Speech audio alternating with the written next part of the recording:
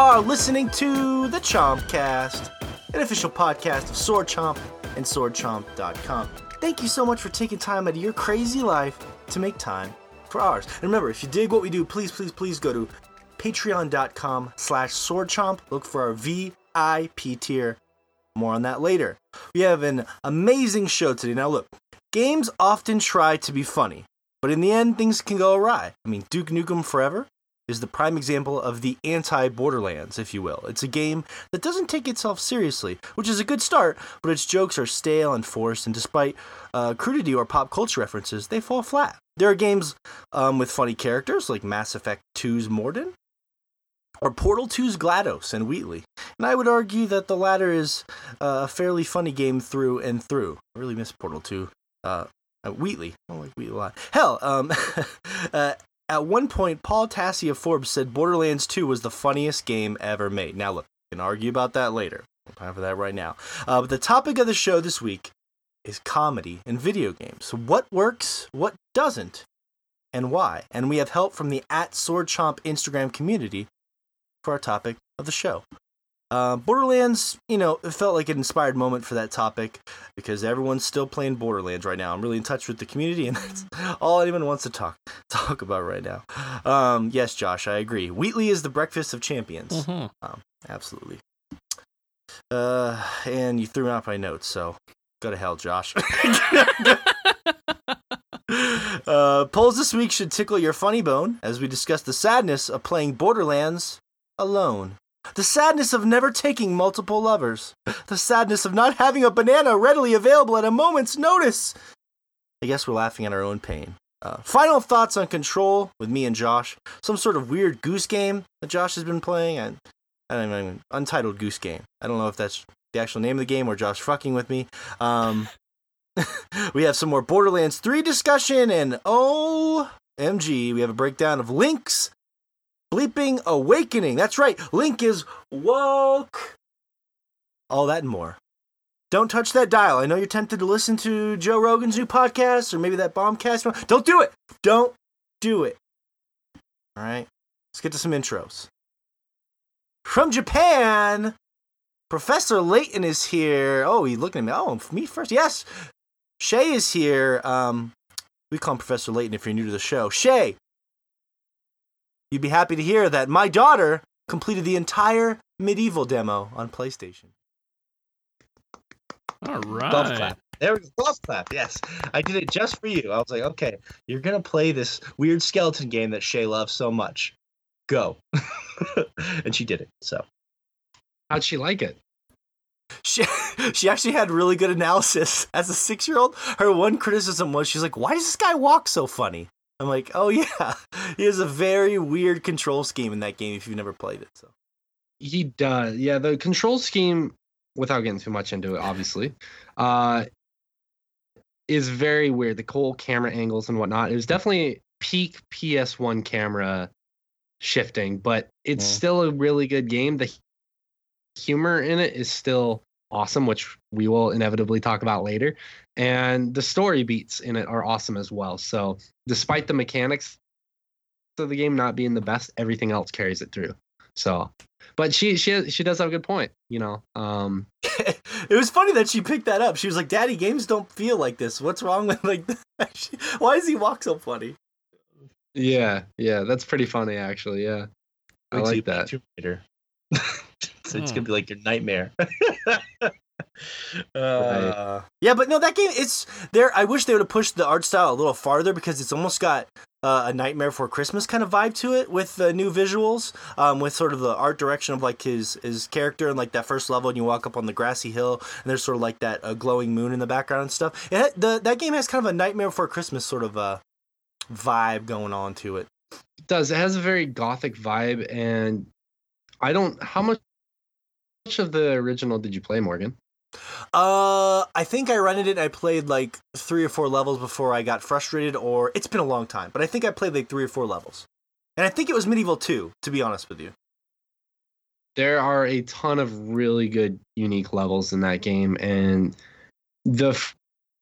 further, depending on how well they do with the art direction and the remaster, some of those levels are going to be really cool. There's one particular level that's always been memorable to me that I'm really looking forward to that involves ants. Anyone who's played the first one.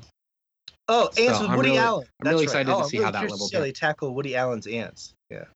That's true. And Christopher Walken's Cutter makes it into the mix. That's really cool. Is he like a side quest giver kind of a thing? Interesting. In all seriousness, keep it going. Okay. There's a really good ants level. That was Shay's last really say. Okay, let's stop the joke. Okay, cool. I'm excited. I knew that there was like, if we kept going with that joke, we were going to burn it to the ground. We were riding almost high enough for it to be a good joke. So leave it at that precipice. Sometimes these games do as much as they can, right? Because like the main enemies in the game in the first level of the demo, for example, are just these really boring looking zombies, and they're really visually uninteresting, but that's not the game's fault. Like Spyro had like these really bright and interesting enemies even at the very beginning of that game because the art direction lends to it. So I'm curious to see how the enemies go on and on, because like it seems like they did a great job with the remaster visually. It's kind of along the Crash Bandicoot lines of things, but they can only do so much with what they're given, you know. So I think it was, I think it was kind of a product of the time, and also, I mean, honestly, looking at it that way for you, I think you and many other people are tired of zombies, so that first level might be like this is another one of these games kind of thing, but there's a ton of variety in the enemies in that game, so it's going to be really interesting to see how they tackle each one. There's some really cool bosses and enemies in that game, and one of the first bosses you fight is this kind of like demon monster creature that involves stained glass. It's like a stained glass monster. Interesting. It's really cool. So it's going to be cool to see how they handle the visuals on these. I'm looking forward to it. I like them when they're that faithful. Like, I like that they didn't change that much about it. Although, last question, then we'll get on the other intros. See, this is content. We're getting our medieval shit out of the way right away. Did the original game have that weird camera view? Because you can hold L2 and zoom in like God of War, and it has like a different... It feels just like Kratos slapping away at shit, but you have to hold the L2 button. Do you remember if the original had that? Are you saying like you hold in and then you kind of just like look around? No, you can walk around and attack and stuff. Yeah. I don't remember if you could do that, to be honest with you. I know that there were some weird camera angle stuff, different camera angles you could use. I'm not entirely sure if that was one of them. I want to say no, but I could be wrong. That might be something that they introduced into this one. Yeah. Okay, cool. That, of course, is Professor Layton from Japan. Joshua Fowler's here from Michigan. Jimmy Rustler, the space cowboy. It's funny, right before we started the podcast, Josh was trying to steal my thunder. The first legendary that I got, that I posted on Instagram, the Devil's Foursome, is also the first legendary that Josh got. And he was trying to show it off to me, and I'm like, no, Josh, that's mine. That's my Borderlands legendary. No. I thought it was pretty funny. It's a cool gun though. It's like it's a hand pistol that like shoots like 3 tracking missile things out of it. Yeah. It's badass. Fish was there on the stream, Josh, when I got it, and I was able to rub it in his face like, I got a legendary. Ha ha. Yeah. Yeah. So you got the Devil's Foursome. Do you remember what prefix it had? Because like all the weapons have like different. I'm sorry, I don't. Because I got the satisfying Devil's Foursome. I don't. Oh, okay. So maybe I got. Yeah. So maybe mine has like another sexual connotation there. Yeah, I'm curious. I'm curious to know. Yeah. It just made me. Whenever I posted the video, it just made me think about the real Devil's Foursome, which was a screenshot of Catherine, Vincent, and the 3 Catherines would be the real Devil's Foursome. But hey, Josh, did you pick up Link's Awakening this week or no? Not yet. I have, but I've not had a chance to play it yet. I've been playing a few other things, knocked out Control, and then also played Untitled Goose Game, like you mentioned earlier, on stream on Wednesday. So haven't gotten to Zelda yet. Well, that brings us to our terrifying new dilemma. The one and only Filipino Johnny Depp joins us from Texas. We call him Fish, and he will be the sole sole reviewer, rater, debater, whatever you want to say, of Link's Awakening. That's right, Fish is the first person on this podcast to play a brand new AAA game that people are excited about before anybody else has. AAA game. Wow. Yeah, AAA. Would you consider a remaster a AAA game though? Oh, controversial right from the start, Fish. Wow. Yeah. I wonder. Asking the big questions. That's right. No, I've been I got it. When did I get it? I think I got it on Friday. No, it was Saturday. I got it Saturday morning at GameStop. It's kind of a chill day. Like I just walked into GameStop and picked it up and looked at the case, and the dude was like, "Hey, did you pre-order the amiibo?" And I was like, "No, I did it." And he was telling me all about it. How like you get stuff from the amiibo and everything, and you can summon a dark link, I guess, into your dungeon that you get to create in the game. And I was like, man, this is something that I kind of fucking want to need. And I love Link's Awakening. Like it's one of my favorite Zelda titles of past. Definitely my favorite of all the top-down games. But yeah, I took it home, started playing it. Got that amiibo. You took the game. Yeah, home. yeah. I got the amiibo. How's that everything. amiibo? Where do you put that amiibo in your? I mean, you just is that the What? first amiibo? You have two amiibos, right? You have some from Zelda, don't you? Yeah, I have the champions from Breath of the Wild, along with Zelda, and I have a Wolf Link from Twilight Princess as well. No Ganondorf amiibo? That's weird. I don't have Ganondorf, and I also don't have Link as well, so I need to get on that. Well, technically I do have Link because I have Link's Awakening Link. There you go. And standing next to them, he looks very... the cartoony just like... is so freaking weird. Going from Breath of the Wild to Link's Awakening, like, it doesn't faze me because, like, I, grew up, or I played, Twilight Princess, and Zelda's like that, so... yeah, it wasn't as striking, but, like, yeah, I definitely like... There's a lot of... I don't know. I feel like people are split as far as, like, the look of Zelda or Link's Awakening, and I personally enjoy it, the art style in it.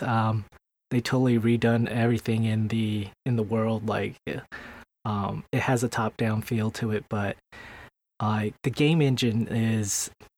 they added, like, this... field of depth to the game, which is cool, but whoa! Hold your horses! The Link's Awakening talk is coming later. Let's slow it down. Oh, puppy! Come on, puppy! I didn't even have time to talk about how you wanted to have sex with a starfish. You're really cutting into my intros here. Oh, sorry. By the way, if you go to our VIP Patreon page, patreon.com/swordchomp, sign up for our VIP Instagram account. You can see the very starfish that Fish wants to have sex with. Where'd you find that picture of that starfish, Josh? It's not every day you send me a starfish with a booty. Oh, that was from the folder. Yeah. Oh, the folder. Yeah, folder. Oh, that folder. Okay. The folder labeled. What do you label your folder? Video games or something, right? PC notes, show notes. Yeah. Backup installers. Yeah. Those are the more suspicious folders on my computer. I have to name it horse porn to make sure it doesn't get looked at. That's the way I do it. Reverse psychology. Mm-hmm. Y'all missed the part where Josh said the back installers. Ass. Oh. Backup. You missed a good that. one. Was that intentional? Yeah, you got to every now and then you gotta back it up. Yeah, exactly. Like if you don't back it up fairly regularly, it's just you're asking for trouble. True. Yeah, I know what you mean. You're assing for it. Mm-hmm. I was thinking about. I was looking at that picture. I was like trying to imagine all of Fish's favorite songs, like "Starfucker" by Nine Inch Nails, the "Rock Star" by Nickelback, perhaps. Chocolate Starfish. Hot dog flavored water, perhaps. Classic. Fish's Classic. I'm just kidding, Fish. I'd never put that Nickelback on you. I'd never do that. I was trying to find every song I could with "Star" in the name. I could just go on forever if you want, but I won't. And you know what, Fish? I'm not going to judge you. You know. Yeah, you shouldn't. The animal's You right. shouldn't. Why would you judge him? Who wouldn't nail that starfish? Right. What is the name of those ocean rights groups? Like that protect the oceans and stuff? Because they might have a problem. OSHA? I'm sure it's OSHA. Oh, I got. That might sounds right. We might be getting a letter from OSHA soon. But They're making sure all of the ocean pallets are stacked correctly on the seafloor. until they find out how long it's been for fishing, like, oh, I'm sorry. Go ahead. Fuck all the starfish you want. It's okay. I, of course, in General Mountain Time here from Montana. Let's get right into it. Topic of the show, comedy. That's right. Tickle that funny bone, if you will. So, this is interesting. There's a couple games that made this one kind of come to mind for me, and I have some really good responses from the Swordchomp community I want to read as well. But comedy in games is interesting. We've never talked about it before, but a game like Borderlands is really just going for jokes every 5 seconds you talk to a character that's, trying to make it funny. And a lot of other games kind of hide it around the corners, or, going back to things like Portal, the infamous characters like GLaDOS. Like, humor in our medium is a little bit different, I think, than a lot of other mediums. And I'd definitely be curious to have that discussion with you guys and see kind of where it goes. So, in particular, with Borderlands coming out, it got me thinking about how there's a split here. There seems to be a split. I want to get your opinion on this because people were talking about it in the comments as I kind of segue into pulling some of these comments up to talk about. There seems to be a split between critics and, I don't want to call them the regular Joe because of, but it does seem like critics like to, I don't think I found a single critic that thinks that Borderlands is funny. But there must be a lot of people out there that really find it funny from the comments I'm getting, from the reply. Why do you guys think, Josh, why do you think there's such a divisive split between like critics and... I think part of it probably has to do with just the speed you have to get through it as a critic, because a lot of the humor is just kind of, shit jokes and the like. And if you had all of them from the entire game in the space of, a day or two, trying to just get through the whole game to review it, that's probably going to get grading a lot faster than if you just have, a dumb joke here or there as you kind of, just kind of enjoy your time with it and experience it at your leisure. Yeah. You pace out your juvenile fart jokes and dick jokes. I see. I think, I mean, I know that some of the jokes just don't work, period. Yeah. They don't land. And so, I think your mileage is going to vary just from person to person. But I'm sure that having to experience all of it at once probably doesn't really help that if you aren't liking some of the jokes, because those are just going to like really stand out. Yeah. What do you think about that? Do you agree, Shay, or do you think there's just like, for critics, it's sort of like they have to come out as sort of the, oh, these jokes are just juvenile and, we're above this kind of a thing? Or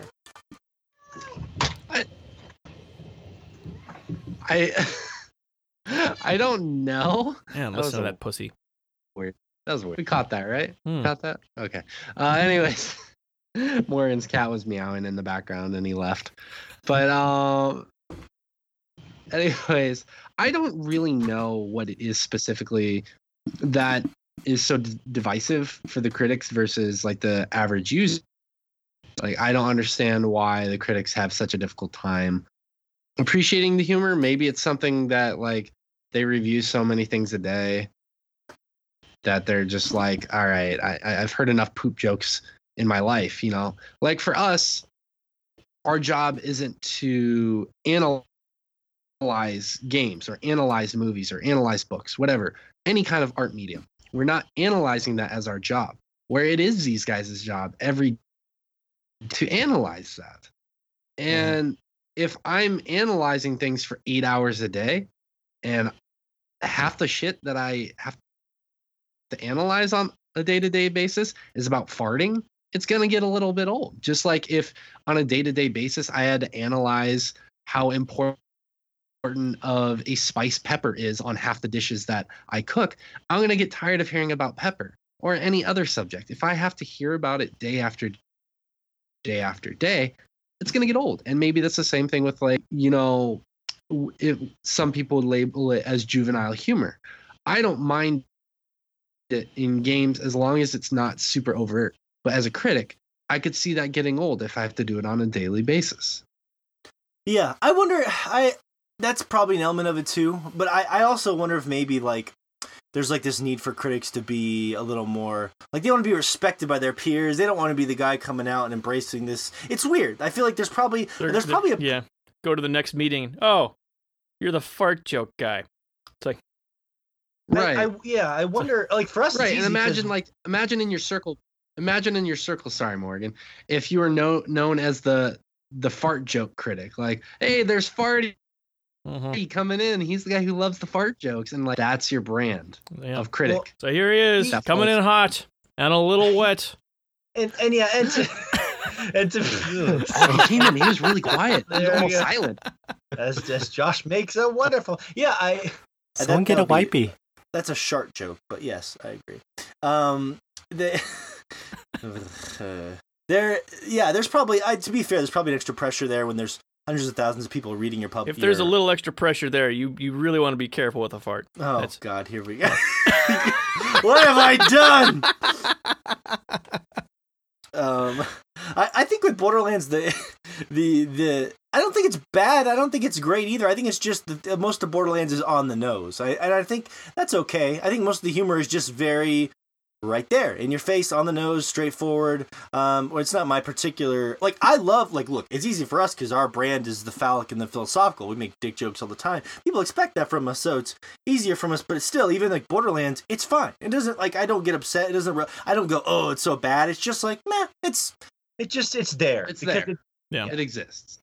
Yeah, oddly enough, like, I feel like the writing actually stands out a little more in this game because you finally are, like we mentioned before, are finally going to new worlds and stuff.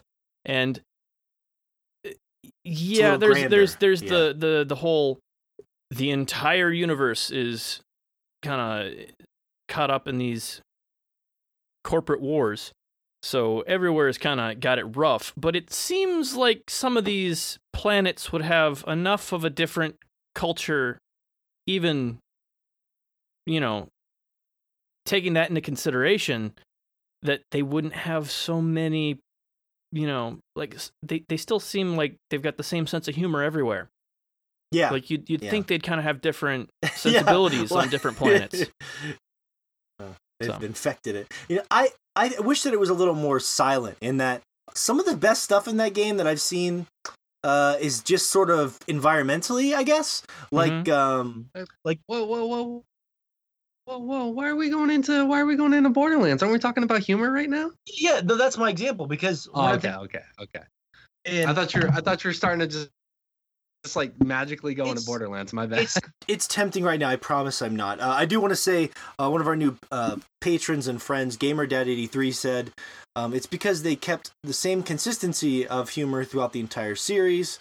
But some examples that he also loved were like Nathan Fillion as Cade Six from Destiny, which I know a lot of people enjoyed. A lot of people just like Nathan Fillion.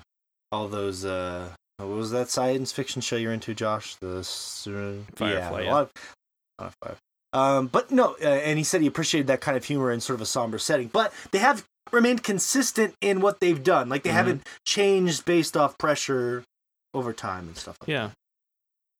And that's something I can appreciate. Whether or not I necessarily connect with the humor, at the end of the day, they've kind of, with their brand. I mean, they've stayed true to themselves. They've stuck with what they've wanted to make and their vision. Even if it's poop jokes, it's their vision, and they've stuck with it, and I respect that. And it's not just Borderlands, it's any game that does that. Duke Nukem's done that throughout the years. They've never changed that formula. Trying to think of another funny game that's kind of been that way. Yeah, I mean, there are other games like Crash Bandicoot has kind of some of that silly humor, and they've kept that throughout the years as well. I can appreciate a game when they have a vision and they stick with it. And granted, it matures and grows, but they still stick with that vision and they stay true to that world that they've set and they've built. Yeah, that's true. I mean, what hipster.cowboy said, fart jokes can be overdone, but I would have preferred some more Deadpool-esque fourth wall breaking, but I really enjoy Psychonauts for the dark humor and Destroy All Humans for the silliness. And I mean, They actually, oddly enough, here and there, they do have some decent fourth wall gags. Like at one point in Borderlands, yeah, they've got at one point, Tannis is she just goes on like this 30-second tirade about how people who play games are just, pathetic children. It was one of the better bits in there. There's so one last night about I don't want to ruin anything in there, but I just thought it was Yeah. fairly humorous that they just that she keeps going about it, has like all these different insults. So. Really beating it in. Yeah, there's one last night about like waiting 7 years for something, which is an obvious. Fish, what were you gonna say? I don't know. Great contribution. Yeah. I saw you jumping in there. Yeah, I was trying to, but I got busy listening to, Josh's comment on there. It's tough. You got to store it in your secondary brain cavity, and then keep your first brain cavity listening. Okay. Yeah. That's just two exactly. two cavities. Okay. Yeah, the second one's for Cud. So. Yes. Yeah. Yes. But that's true. I was gonna say two angles here. One is, let's start with this. The environmental stuff in the game, I think, works a little better for me. Like, I don't mind all the dial, and it's difficult. Think about this. Think how many characters are in Borderlands. You have to try and write a personality for all of them, and then try and make them all funny in their own way. Like, a lot of it's not like the stupid guy in the underwear with the cape on. That doesn't work for me at all. But they're it's how comedy is, right? Half the swings you take are gonna be strikeouts, and hopefully half of them are gonna be home runs. But I would say this Flack is a great character to play because he says, like, the first time he comes up on Ellie, who's a very large woman, and he's just like, "You're a very admirable heft." Ellie. She's like, it's just the way he says it to her is like such a polite way of saying, "I respect how large you are." In that weird Flack voice he has, like, Flack is sort of, that's gonna bleed into a conversation later. But somebody else mentioned that, I think it was Mr. Hicks, as I pull up his comment here, mentioned that the admirable heft thing from Ellie as well. But what I was going to say was, there's little touches in the world, like environmentally. I found a toilet on the top of a giant fucking tower, and I'm sitting there thinking, like, who's going to use this fucking toilet? It's 800 feet in the sky, and how terrifying would that be? Or / amazing? There's, like, little posters you'll find. Like, I found one for, like, a sex doll that looked really interesting. I was like, I almost screenshot and sent it to Fish. I don't want to get him too excited. It was like some sort of weird, like... And they carved out this little like area where there was like sleeping bags and those little ads for that little sex toy, and I was like imagining like a little depraved bandit sleepover and stuff. And then like when you get to the first boss, there's like these giant stained glass windows of the villains who I don't think are really that great, which we can talk about later. But I like sort of the way that they're humorously evoking them in the world. So I think that they do a lot of good stuff in the environment, in the environmental storytelling that works more so than just the writing. Yeah. I do like that some games really try and not take themselves too seriously when it comes to the writing, like a Borderlands. I also like, when it comes to humor, I like some of those games that unintentionally become humorous because of something that's happened in the game or something that is happening in the games. Like, for example, Fallout.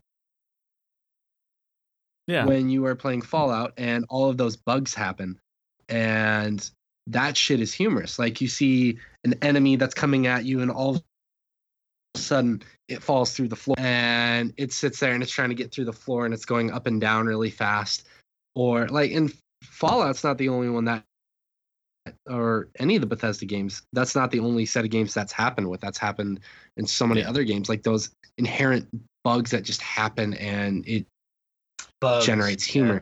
I think that's great too. And like sometimes, developers have the choice on whether or not to fix it, and they choose not to fix it, and they leave the jank, and that induces the humor as well. And I love that about video games too, is like you can find that jank in there, and sometimes it's really funny jank.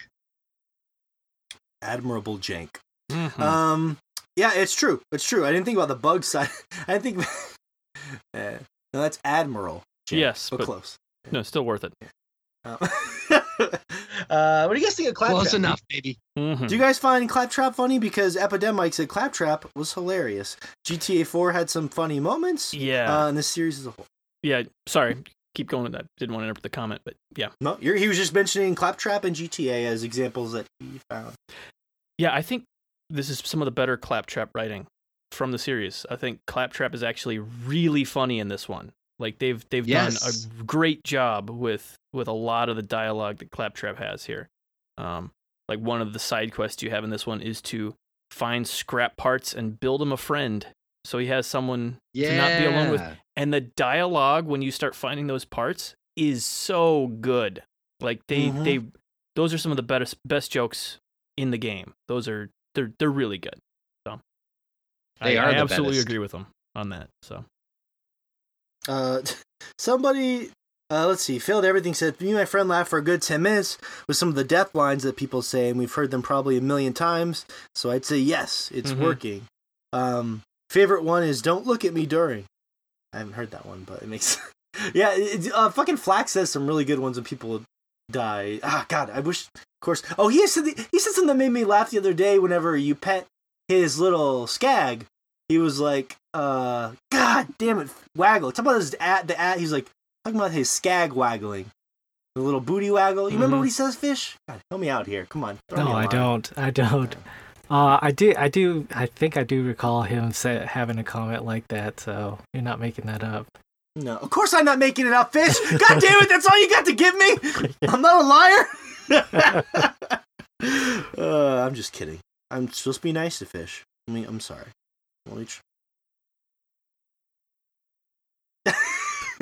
You're not a liar. Oh, I love you, Fish. You're trying to say it. I just think Flack. God, I leaned on a crumbling wall. Crumpkey said, I'm going super old school, but Secret of Monkey Island and Day of the Tentacle were awesome, funny games back in the day. Why were those games so comical at the time? Was it just sort of like a charming, whimsical kind of comedy to them? Those old adventure games? Yes. They were some of the better adventure games of just all of them. But they realized how ridiculous the logic of adventure games was. Okay. And poked fun of it while they were kind of taking advantage of the same tropes and stuff. I'm going to spoil a puzzle from a 25-year-old game here, but whatever. One of the solutions to a puzzle in The Secret of Monkey Island is to catch a monkey to use as a monkey wrench on this pipe somewhere that you need to anyway, it's just like they get how ridiculous some of the moon logic is in adventure games and would just play into that. So you'd have solutions to puzzles that are just like they make sense whenever you think about just how ridiculous a lot of games do stuff instead of kind of anyway, but then just the stories on top of that had really interesting characters and just funny moments.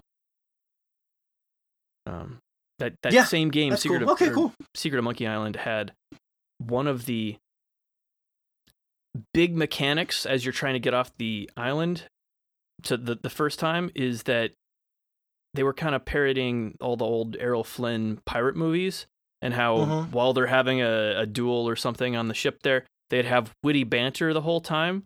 And there's a sword fighting mechanic in the game, but the sword fighting mechanic is the witty banter. Like you have to have all the right comebacks and stuff to people as you're fighting them. And and that's the combat mechanic. You have to be wittier than them while you're in a sword fight. Yeah, that's cool. That's yeah. cool. Naaman said probably anything from the Yakuza franchise, which got me thinking about how a lot of Japanese games are funny because in like a different sort of cultural sense that I always really enjoy. Like for anyone who follows a lot of anime, or every now and then we dip into something like Catherine or Persona, they just have a very unique style of comedy because it's very Japanese. It's very much of that culture, and you get a little dose of that, which I always think is fun. It's very over the top. It's very cultural, you know. Okay. Yeah, they have like their own certain brand of like perverseness. Like one thing that really like sticks out. And tell me more about the perverseness. Go ahead. Did I say that wrong or something? No, Josh is just excited to hear you get perverse. Oh, okay. All right. Well, the whole thing with sticking your finger up somebody's butt, like that just doesn't happen in America. What? Yeah, but where did you? What? Back up a little bit. This is a common thing you see in anime. Well, in anime where Are you sure it was anime and not hentai? Oh my god. No. Am I making this up or something? No, you're not making Okay. this up. Morgan has just What the not hell? heard of I'm this just somehow, even though he's had it I explained haven't. to him. Oh, okay. Okay, so tell me more about the finger in the butt thing. Okay. Well, no, it's not an actual finger in the butt, Morgan. It's not sexual at all. It's supposed to be funny. You're supposed to. The Japanese kids do this to each other, and I don't know why. I don't know where it comes from, but it happens in Japan, and it's been shown in plenty of animes that I've seen. But essentially, whenever somebody's bending over or is unsuspecting, another kid will come up behind them, form kind of like a finger gun, and jam it right up their butt. You're talking about the concho. Is it? Oh, that's right. Yeah, it's called the concho. It's called the concho. One of my students tries to concho me and touch my penis on a daily basis. He'll come up to me and he'll be like, "Penis touch okay?" I'm like, "Get the fuck away from me." Oh, and he'll be like, "All right, concho," and I'm like, "Get the fuck away from me." Why would you want to put your I fingers on feel my like ass? I'm You don't know how living in- clean it is, I feel like I'm living in the wrong place. So. dude. Okay, like I have a really quick funny story for you, and then we'll get back to the topic. I've been wanting to tell somebody this story since yesterday, midday. So I think it was after like the main classes. I'm heading back to this teacher's room really quick, and no, sorry, it's after cleaning. We clean the school every day from about 3:25 until about 3:40. All the students, most of the teachers clean. And so I finished cleaning with some of the students, and I'm walking back to the teacher's room, and I look to the left of me, and there's a staircase that goes up to the third floor of the school, which is where the third year students are. And I see three of them just kind of standing in the stairwell right by the teacher's room, and one's pretending to jerk off the other, and the other's like, like sitting there laughing about it. I'm like, I look at them and I'm like, what the fuck? And they're like, Shay Sensei. And I was like, nope. And I just kept walking to the teacher's room. I don't get don't it, fucking Shay. say my name while you're doing that. Sometimes the way you describe Japanese culture, it feels like very liberal sexually, and then sometimes it feels very like a sheltered sex. I can't get a read on it. It's just very confusing for me. It is very confusing to live in it too. Let me tell you, as a foreigner. But no, up until high school, I would say, and I have limited experience with high school. They're very, very, very open with like their sexuality and kind of experimentalism to a point. Like I don't know what goes on behind closed doors when it comes to junior high school kids, nor do I want to. But they will do things like concho each other and touch each other's dicks or boobs and stuff like that. And they're experimenting. They're trying to figure out what these things are. And I don't necessarily think that's a good or bad thing, but I think it's a thing. We'll just leave it at that. Okay. And when you get to a certain age, you're expected to grow up and grow out of those behaviors. And obviously I can't walk around in my teacher's room, go to like some 38-year-old man and be like, concho, because for obvious reasons, that's going to be a little weird. Okay, so It's a little rougher there's on like the hemorrhoids as you Yeah, get older. So there's like a Yeah. okay, that makes sense. Man, Yeah, it'd be but really tough. Fish is because- absolutely right about the concho. It okay. happens on a daily basis, and I see it on a daily basis. Like I walked into my special needs class yesterday, and there's one kid sitting on top of the other. He's like, hey, concho, and then it was like he dove in. The other kid's like, ah, like, oh my god, I'm pretending I hate this, but I like it. And I was like, what the fuck is wrong? Like I looked at one of the teachers, and I looked at her. I looked at her, and I was like, why, nande? And she started laughing. She's like, what? I don't know. And I was like, all right, whatever. That's great. Thank you for that, Shay. Xander.scribante. I mean, like, I'm surprised. Like, one last thing. Oh, I'm surprised because like a lot of people will drop like, and I'm gonna go with me. Trust me, I'm not gonna take it to a bad place. There are a lot of people that will racially profile other races. I'm surprised that no one has called Japanese people brown fingers because of the conchos. I guess you can start. You can Well, be the maybe- first. I'm not gonna start they it, but call I'm out- just surprised that hasn't been an insult that's been lobbied. Like I haven't Yeah, been in a Call why- of Duty chat. Hmm. It's because you have to know too much. It's too intellectual. You'd have to really be in touch with the culture to understand it. Maybe it's too deep. The fingers are too deep. I don't know if sticking your fingers in someone's ass is too deep. I mean, I've never.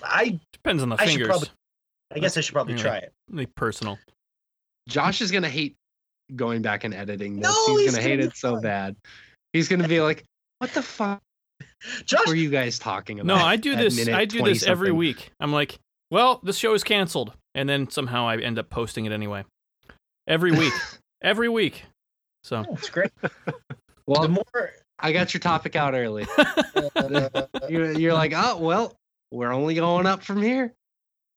mhm. Xander.scribante said the pre-sequel is useless upgrade for Jack, which I need to look, which is just them congratulating you. I don't know what that is, but it sounds funny. I need to look it up. And then he said, like in the Prince of Persia games, when you die, the prince is no, that didn't happen. So like little sort of subtle things in Yeah. the storytelling seem to really connect with this particular fellow. I want to see what that useless upgrade thing is now, because that just sounds. I think it's um, kind of like similar like one of the Fallout upgrades that just increase the amount of blood. Yeah. It's a similar sort of thing to that, but it's just like Oh, okay. it's just Okay, kind of okay. humorous. Yeah, that's cool. And Chris Avele said Trover saves the universe, which is one of the few games I haven't had a chance to play, but that's only because I've never been super big on the Rick and Morty stuff, and I'm just not familiar with it like a lot of Mhm. people are. Me and my daughter watched a lot of the first, which makes me sound like a bad father. Me and my daughter watched a lot of the first season of Rick and Morty way back in the day, because she didn't understand the dark jokes. She just thought it was like a pleasant comedy. And I look back at some of those and I'm like, man, I shouldn't have let her watch that shit. But yeah, it's the same people that make Trover City, and that's in VR too. So I'm curious. Oh yeah, I know, Josh. It's oh, I did have a pretty good example, weirdly enough, with Control too, because Control has some of the darker comedy I've seen in a game in a while. Like there's some stuff you find in the edges in Control. I tried to think of a good example that's not too much of a spoiler. But there are little things like the number 2 pencil thing in one of the early documents that you read. You guys remember that, where it's like telling you all the things that you cannot have in a certain area, and everything sounds super serious, and then it's like a number 2 pencil, and you're like, what? What the fuck? Why? Yeah. Why? Just like strange things, strange rules you have to follow. They do have some weird stuff like Yeah. that. There's there's a furnace there's like this long voice message, and this lady talks about how this furnace is like alive and all this stuff, and it's like talking to her, and she's like needs to feed it, and like after it was over, I kind of like darkly chuckled myself. I was like, what the fuck is going on? Like a lot of dark sort of There's a follow up to that way later if you happen to find the memo where some guy is complaining how they don't use the furnace to dispose of any of their classified materials. It's like they have all these shredders and stuff, and they have this whole protocol, and they could just burn it in the furnace, but like, so he's sending a complaint up the ladder because he doesn't realize that they obviously can't give classified documents to the sentient furnace. So it's too dangerous. Yeah, right? no, we can't do that, guys. So, but anyway, so they can't tell him that because then he'd know that the furnace is sentient. So that game is really good. There's a lot of funny documentation in that game. Now that I'm thinking about it, and there's also, I'm not going to mention it, but there's a mirror. There's a voice message you listen to, and there's this crazy like mirror like world, and then you go back. Oh man, you know what I'm talking about, Josh, and people listening. Did you get the outfit from finishing that one? I saw the outfit in the sequence, did not get it, so that means I missed it. But I do have the outfit you get for finishing the game, which I don't want to spoil either. So I just use that one. Okay. That reminds me, like, your conversation kind of reminds me of Dead Rising 2. Because that was part of the funny part about that game, too, is like, 1 and 2 is what you can wear. Because you can put on some of those silly mascot heads. And then the crazy weapons you make that are ridiculous that you end up killing zombies with was really funny as well. And I think that was one of the higher points of Dead Rising 1 and 2 was the comedy in those games as well.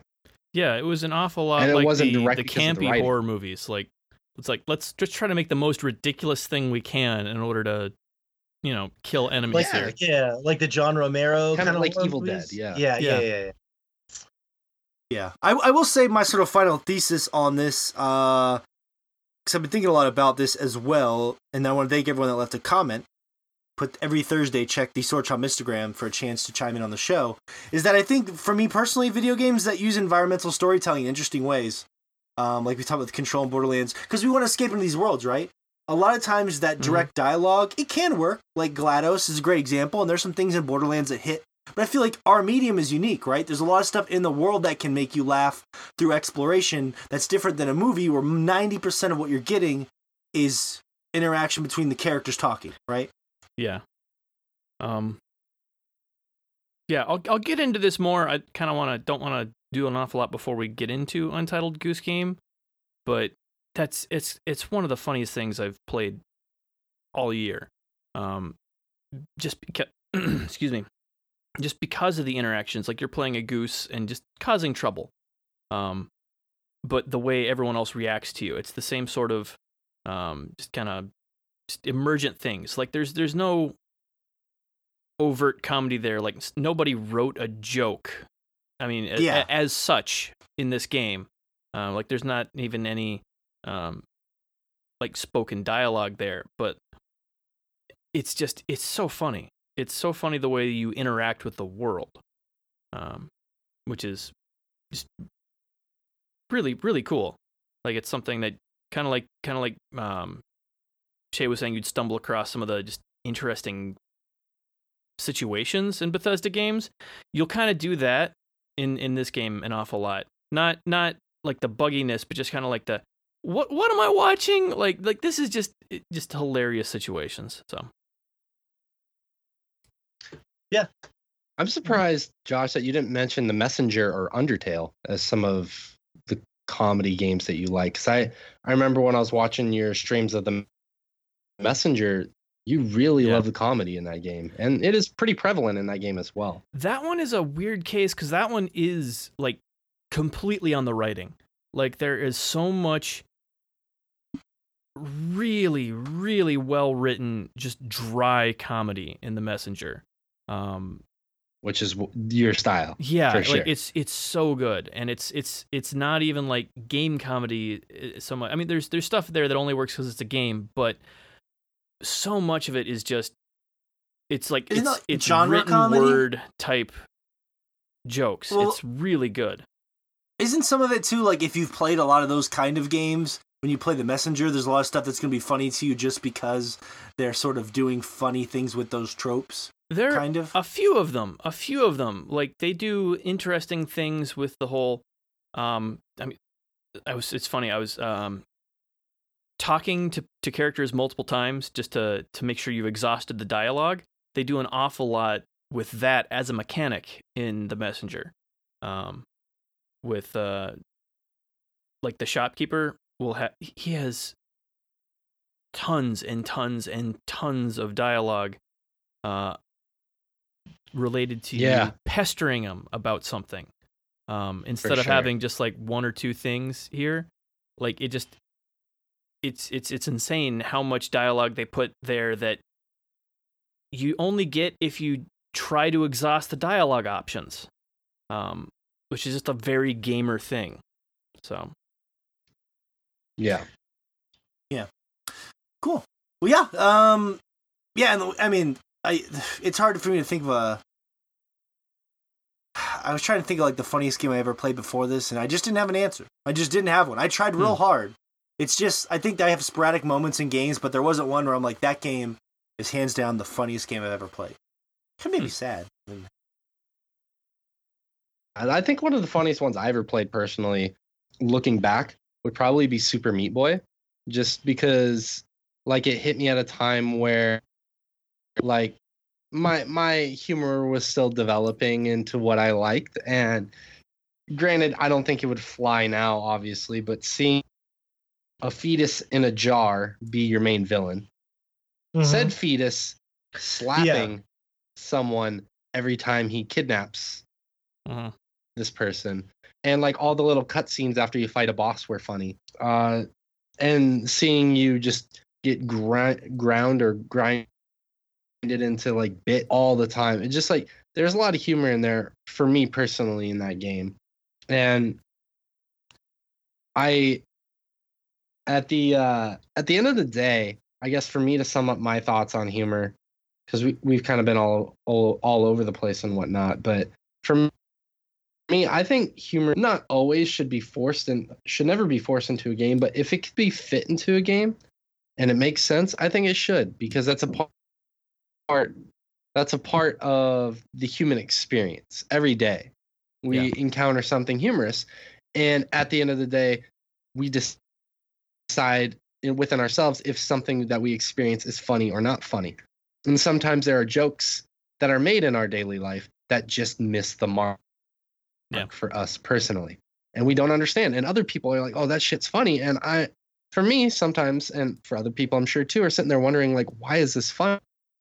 But it's funny to other people. And I think those things should be in games from time to time when it does make sense, because that makes it feel more inclusive, and that makes it feel more like the human experience. At the same time, I could see where other people would disagree because they want an escape from that human experience. So to infuse humor into games may feel too much like real life, and I get that too.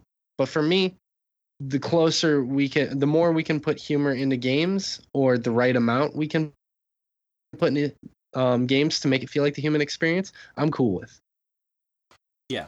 And also, Shay just loves a good fetus joke. Whenever we were playing PT together, he just would not stop laughing when the fetus in the sink. It was real weird. It was really uncomfortable for me. He just started cackling when he saw that fetus. I don't know what it is, but strange guy, I say. Strange I am. I am strange. A lot of fetuses in there. No, that's true, though. Yeah, it's like humor in real life, right? It's from person to person, it's going to vary greatly. So thanks for all the comments. As we transition here to games, I want to say, if you want to enjoy some comedy, you should definitely make sure that you follow us on Twitch. That's twitch.tv/swordchomp.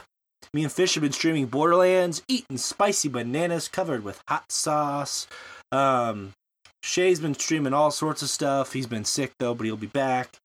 God knows what kind of weird game Josh has been streaming. Did you stream the Goose Game? I did. I streamed that start to finish. I guess it's a good transition to the Goose Game. Yeah, that was kind of an unexpected thing. I was planning on wrapping up Knights and Bikes on Wednesday, but then Shay was sick last weekend, so I ended up filling in for him, and they did something else to play on Wednesday. So I ended up playing the Untitled Goose Game, which is one I've been watching in development since they kind of first showed any of it. And it's how to explain it. It kind of hits on the same Let me guess. Before you fantasy say as okay. Is it like Donut County? Is it kind of like that? There's a little bit of that in there. It's a similar sort of Damn it. goal That's that what it they're looked- trying to get. They're trying to scratch the same itch, but they do it in a different way. It's essentially the same itch they're trying to scratch as something like GTA. You're in there to cause trouble. Like that's it. Like it's fun to just be an asshole in these games sometimes. But the thing that works so ridiculously well about this is you're a goose.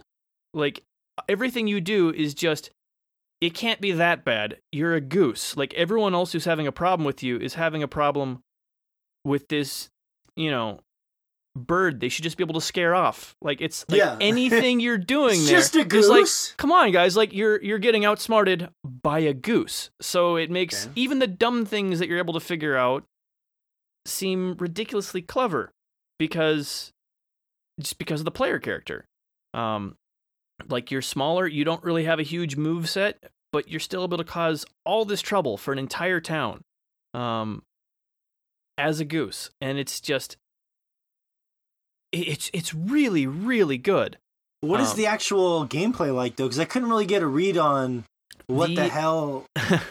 The gameplay is mostly about kind of like it's. I'm trying to think how to explain it. It's almost like it's almost kind of like Hitman or something, where you're like trying to figure out this weird simulation and figure out how to get somewhere and do a thing. Like, all right, I've got to go do this. Like you end up, you have every time you get to a new area, they give you a checklist of just ridiculous things to do. Like, and so you have to kind of just poke at this simulation in order to try to get the response that you're looking for.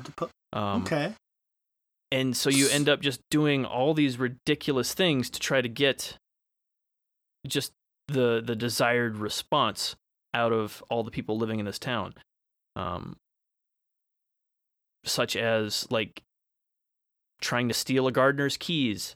Like, okay, I'm gonna need to get him to hold still for half a second so I can sneak up on him and just steal his keys. That's like one of the early ones. It's like it's not all that complicated. But then once you've stolen his keys, that it has its own tree of possibilities after that. Like, okay, now I could get him locked out of his garden if I want to. I could, like, there's all these different options because of other things that you've done. And it's really satisfying because even if you don't get the desired response, something interesting still happens because it's still just like poking and prodding at this world as a goose. Yeah, it was so much fun. Like I sat there and laughed the entire stream. Really? Yeah. I love that. It's such a Josh thing. Everybody in the world is playing Link's Awakening and Borderlands, and Josh is playing some goose game that I've never heard of. Untitled Goose Game. I will never forget. Then why couldn't they find a title for it, Josh? Come on. That's part of the humor. Yeah. Goosing around. I don't know. I can't think of any good goose jokes. Maybe that's what maybe they couldn't either. Like shit, I can't think of anything to name this game. Yep. Nothing goosey comes to mind. That's cool. So the gameplay, like you said, is just sort of poking at the simulation, sort of like you'll just walk up to different things in the world and experiment with the. Yeah, there's stealth is a fairly big element because like you're a goose. A lot of people don't want you there. Like the garden at the beginning, like the gardener doesn't really want you there, but he's not like super annoyed by you. And then by the time you get like closer to the end of the game, you'll get like, oh, there's this outdoor pub and the owner really doesn't want you there. So like if he sees you, he'll end up chasing you off and stuff. So stealth is kind of one of the kind of more prevalent mechanics going on there, but there's just so many varieties of things. I mean, you have a very limited control set. Like you You can honk at things and you can grab them with your beak. That's like there's not an awful lot you can do as a goose.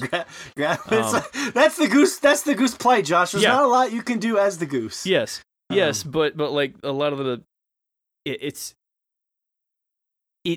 I don't know how it works as well as it does. Is kind of what it boils down to. Like it's really funny. It's a joy. Like it really was a fun time. Wow. It's so lighthearted too. Like I watched you play it a little bit on stream, and it's definitely obviously a game that doesn't take itself seriously at all. But I think it's a lot of the humor in that game comes from inherently what happens, like what can happen. It's not as much the writing as it is more of the situations that arise, which is kind of what you were talking about earlier. Well, one of the parts that I was watching you play that I was laughing about is I remember you were trying to get this older couple to pick up this box, and you kept like, as the goose kept trying to get them to pick it up and they wouldn't pick it up. So you'd hop out of the box right in front of them and get right back in the box. And then they'd be like, I don't know what just like a Metal Gear Solid kind of thing. Yeah.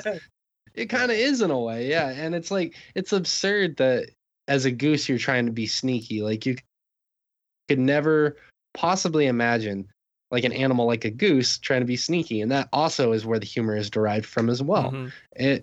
But yeah, it looks funny and it looks right up your alley. And it actually gave me the question of, have you ever tried the game I Am Bread? I've watched that a decent amount. I've not actually gotten around to playing it, but I've watched several streams of it because it's a similar sort of thing. Like just the absurdity of what you're trying to accomplish is just funny. And like that's more in the genre of like the the Octodad one. Yeah, where it's just like it's kind of in that FWAP, like or QWOP, what is it? Anyway, but like the just performing the mechanics of the game don't work. Like it's intentionally bad controls. Like I'm gonna try to accomplish this thing with just a tool set that doesn't work. Like it's not designed for this. Like let's see if I can, accomplish something that I like. All right, I'm gonna try to hammer in this nail with what do I have? I've got a toothpick, and 3 marshmallows. All right, we'll do it. We'll do it. We can do this. Right. And right. It's so ridiculous a concept. Yeah. Yeah. I think it'd be fun to watch you play that on stream, and also that new game that came out, the KFC dating simulator. I saw that. Yeah, I was just thinking about that. I think Fish needs to stream that. Is Fish that needs from to the stream daddy? that. Oh God, Fish doesn't have a PC. He can't stream it. Is that must be from the daddy? Fish was finally going to speak up, and you took it from him. Fish was about to say that, and you took it from him, Morgan. I didn't take nothing. You deprived us of our fish time. I'm just saying. I mean, good luck. Me and Fish are trying to do the impossible and finish an entire game on stream, all right? I want nothing to come between that. It looks just like it's made. It looks like it's from the people that made the Daddy. Those are the only guys who make dating sims. It's just them. The art style reminds me a lot of that one. Plus, that dating sim was huge. As far as dating sims go, that was one of the few dating sims I remember like getting a lot of publicity. So I'm curious. I'll find out who makes it. What was the name of that? It was called like Dream Daddy. That's what it was. My wife got really into that game. I should tell her about this KFC dating thing.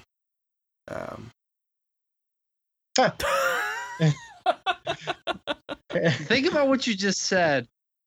Listen back real closely. It said it's not sexy at all, according to Polygon. So, although finger licking good, you said I should really tell my wife about this KFC dating simulator.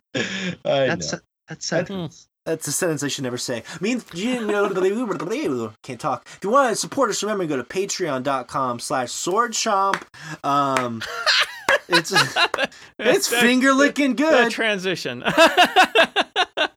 You can see pictures of Fish. You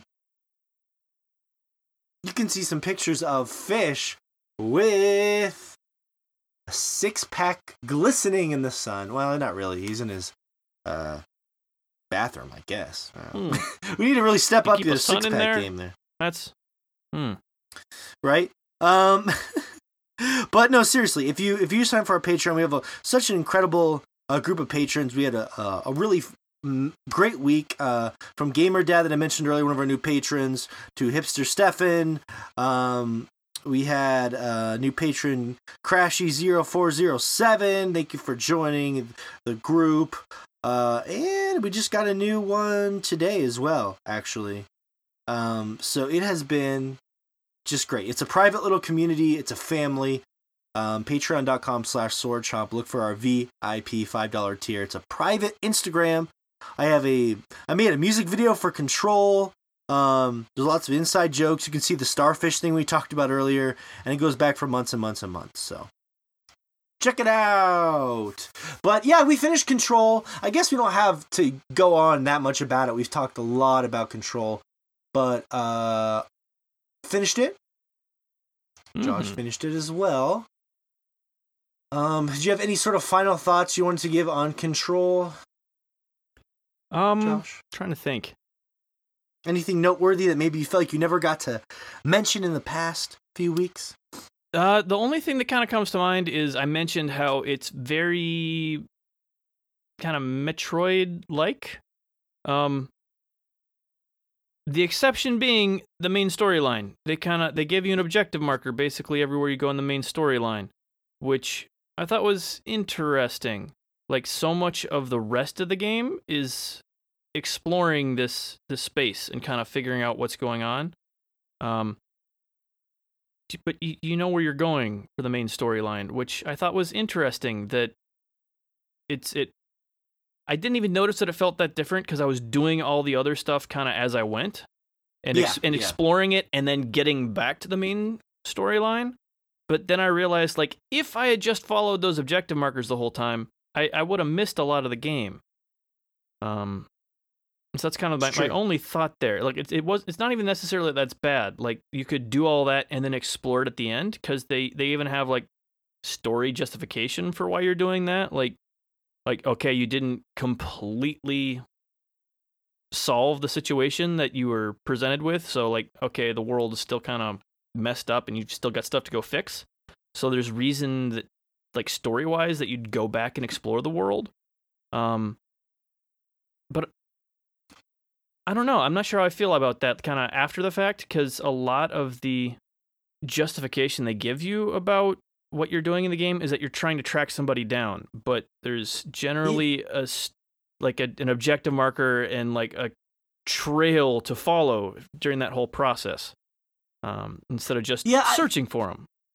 I'm conflicted just on the fact that there's so much side stuff that felt like it could have been main game stuff, because the game is very mindfuckery. Like, there was like 3 or 4 things I did after the game was over that I think would have made the single player an even more gratifying experience. I just don't know why they relegated that stuff. Well, I mean, I think because it was a Metroidvania, there should be optional stuff, but it seemed like the main quest line was. I had the opposite thing. By the time I got to the end, there was nothing else to do after the game had ended. Nothing. Like, there were no quests. There was nothing. So, like, you can, and the game sets you up you can explore all this other stuff, and then you get to the end, and they're like, "Oh, we still have all these other things, like, to kind of take care of and wrap up," and, like, they tell you that, and I'm like, "There isn't. There is. I've done everything. There are no more quests." Like, I kind of did a victory lap and checked out all the different zones again, talked to everybody I could talk to again. They're like, "Oh no, you've taken care of everything for us." I'm like, okay, that's strange that none of it was unlocked specifically after you finished the game. And that's and that's just your play style, but I'm with you. However, from what I've been seeing, they have, like, a whole roadmap of content that's going to be coming out for the next year or so. Like, different DLC and stuff, and I imagine all of that is going to be end game type stuff. Like, won't even be able to access it until after the game is finished. Just wrapping up different story threads and whatnot. And I usually don't care about DLC all that much. I am absolutely looking forward to everything else they give me from this world. Like I am ready to go in there and explore again and see whatever new stuff they have to show me. Which is I normally don't feel that way after I finished a game. So Yeah, agreed. There was a lot of people that were messaging me about the ashtray maze sequence I put up on Instagram, and yeah, it got me. They got me. I didn't think it was gonna get me, but they got me. I was really, really impressed by that. It actually got me thinking about how this year, it's been a really great year for games, but like, I don't remember a lot of moments. Because I guess I should downplay this moment so that you guys don't think I'm overhyped. It sucks. It's terrible. When you get to the ashtray maze, just remember it's crap. It's a real bummer. I'm telling you, Fish. Like, you're going to get there and you're going to be like, I'll just take a poop on my chest. It's Okay. garbage. So I shouldn't even play this game, is what you're saying. No, don't even bother. Don't boot it back up. Okay. Don't even boot it up. It's crap. Just play Link's Awakening. Best game ever. Who needs anything else? Okay, cool. All right. 10 out of 10. 10 out of 10 tinks agree. It's the best game ever. But it's one of those things where, like, I was really blown away by that sequence. Like, everything about it, like, floored me. And I was like, man, this year's been great for games. But, like, I couldn't remember any moments. Like, sequences or moments that really stuck out from games. Like, I loved Resident Evil, but there wasn't one that stuck out. Same with, like, Katana Zero. And, I don't know. It was weird. I was like, man, it's odd. Usually there's, like, more, like, what was the one thing we just played that we really loved? There's just a lot of moments in games that I feel like there's a lot of great moments but nothing rises above the crop, so to speak. But yeah, that for everyone out there, that ashtray maze, they got me. And it's really cool that they do some really incredible stuff in that game. So hang in there. I will say the ending, I did get kind of frustrated. I ended up it actually forced me to play the game a little more intelligently. I was not having a problem with the game at all, and then for some reason, in the final sequence, I died like 10 times. And I found out that I actually had died about 30 seconds away from the end of the game, which really pissed me off because I was so close. But I just kept dying at this one sequence at the end with the lasers, and you had to do the whole sequence over again when you died. So I just went back and did a little, some of the side missions I thought were pretty interesting and leveled up a little bit, and I was fine. I breezed right through it, so... It was just weird. I just finally hit that. I think my biggest criticism of the game at the end of the day is still just that checkpoint system that's very Metroid-esque can be pretty frustrating at times. Yeah. That's really, yeah. Yeah, that it doesn't lend itself well to some of the encounters they have near the end of the game. So if you're having trouble, it's not going to be a great checkpoint system for that, because there's not a boss at the end of this game. There's a gauntlet, and if you die near the end, you're doing the whole gauntlet over again just because of the way the checkpoint system works. I did. And there are enemies that can blow up in your face and accidentally kill. Like, I was playing the game really intelligently, but there's some explosive enemies that, and it makes it really intense. Like, some of those final combat sequences, Josh, I was dashing around, using all my abilities, even some of the extra abilities, which I don't want to ruin, and I was making sure I was getting it's kind of like Doom. Like, in Doom, how you had to rip open enemies to get more health, and it was very important that you move. In this game, it's the same way. For me, it's important you move around to pick up the little dust of healing they drop, so you're constantly mobile. Yeah, I'm actually not a huge fan of the way you take damage in this game. That's like my biggest criticism of it is enemies are hit scan. If they decide to hit you, they hit you. Period. There are some attacks that have like wind ups and travel time and stuff, and they are generally the big hits that will just destroy you. But other than that, there is damage that is essentially unavoidable. And the way it works is that if you're moving, they have a lower % chance to hit. Okay. It doesn't feel good. It doesn't feel good because, like, you'll be hiding out around cover and, like, okay, I just kind of want to peek out here. It doesn't work that way. Like, you're incentivized to play dumb in this game. Like, let's run around and play like Doom, kind of like you're saying, but it's not, like, in that game, you're still dodging slow-moving projectiles and stuff and kind of weaving in and out. And this one, you're just moving because anytime you're moving, you're safer. Yes. Which lends a unique feel to the game, but I'm with you. It can be a little frustrating at times. You can take cover like from projectiles and stuff in the game, so you don't. It's not a covered based game, but you can run behind cover and use that to your advantage for sure. But you can't. It depends on the enemies that are present. Like especially, and again, since I was mentioning with like gauntlets is kind of the way they do a lot of the harder encounters here. Like that's it. There are no bosses. There are waves and waves of enemies in this game, at least in the main story.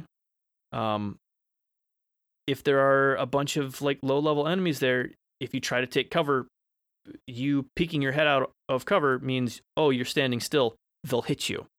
Even though you've only got a tiny little part of you sticking out from behind cover, they will all hit you because, oh, you're standing still, is the way the game interprets it.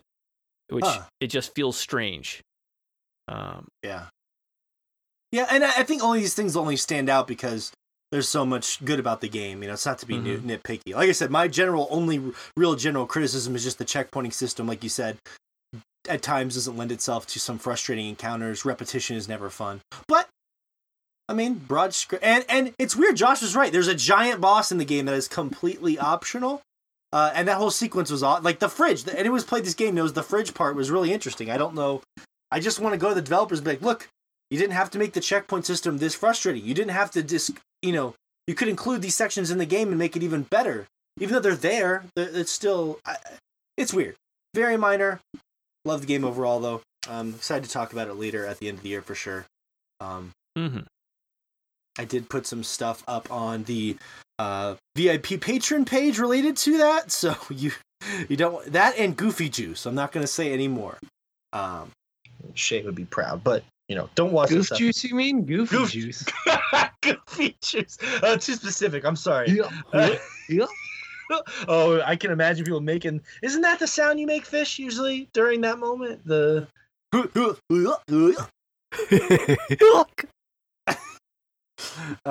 do you guys have an O sound? A sound that you make to kind of spruce up a little? Do you guys have like a sound you make when you? My wife told me for me. I do actually. Oh, okay, what is it? What is it? Owie. Oh no.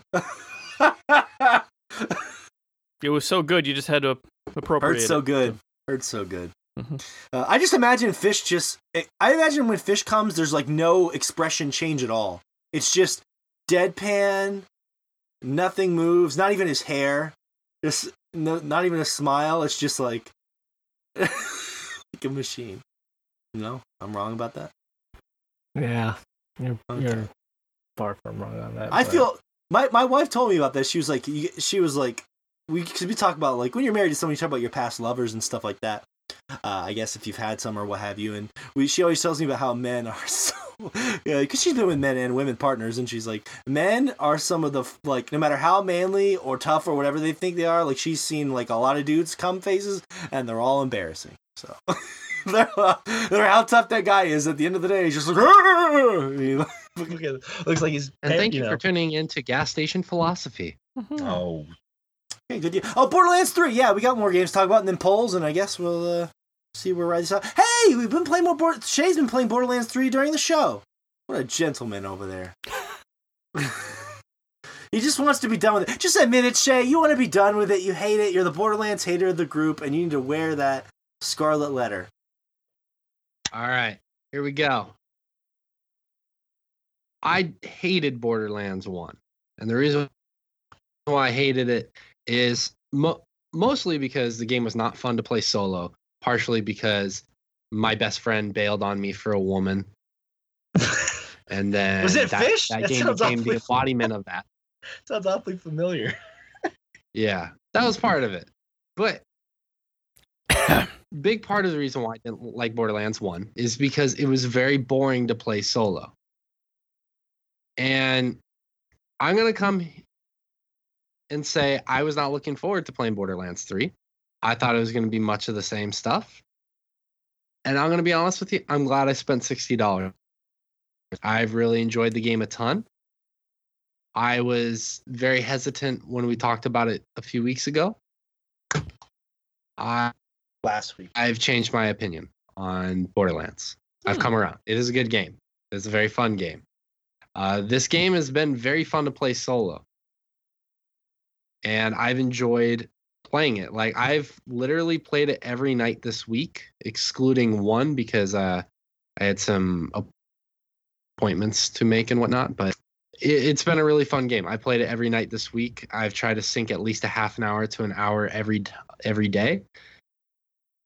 And I've really been enjoying it. And the fact that I haven't been binging it, that I've been doing it little by little, has made it even more enjoyable as well. I think it's a really good game to do bit by bit instead of binging it. But yeah, I've enjoyed it a ton. I did make the comment before the show that I do want to be finished with the game.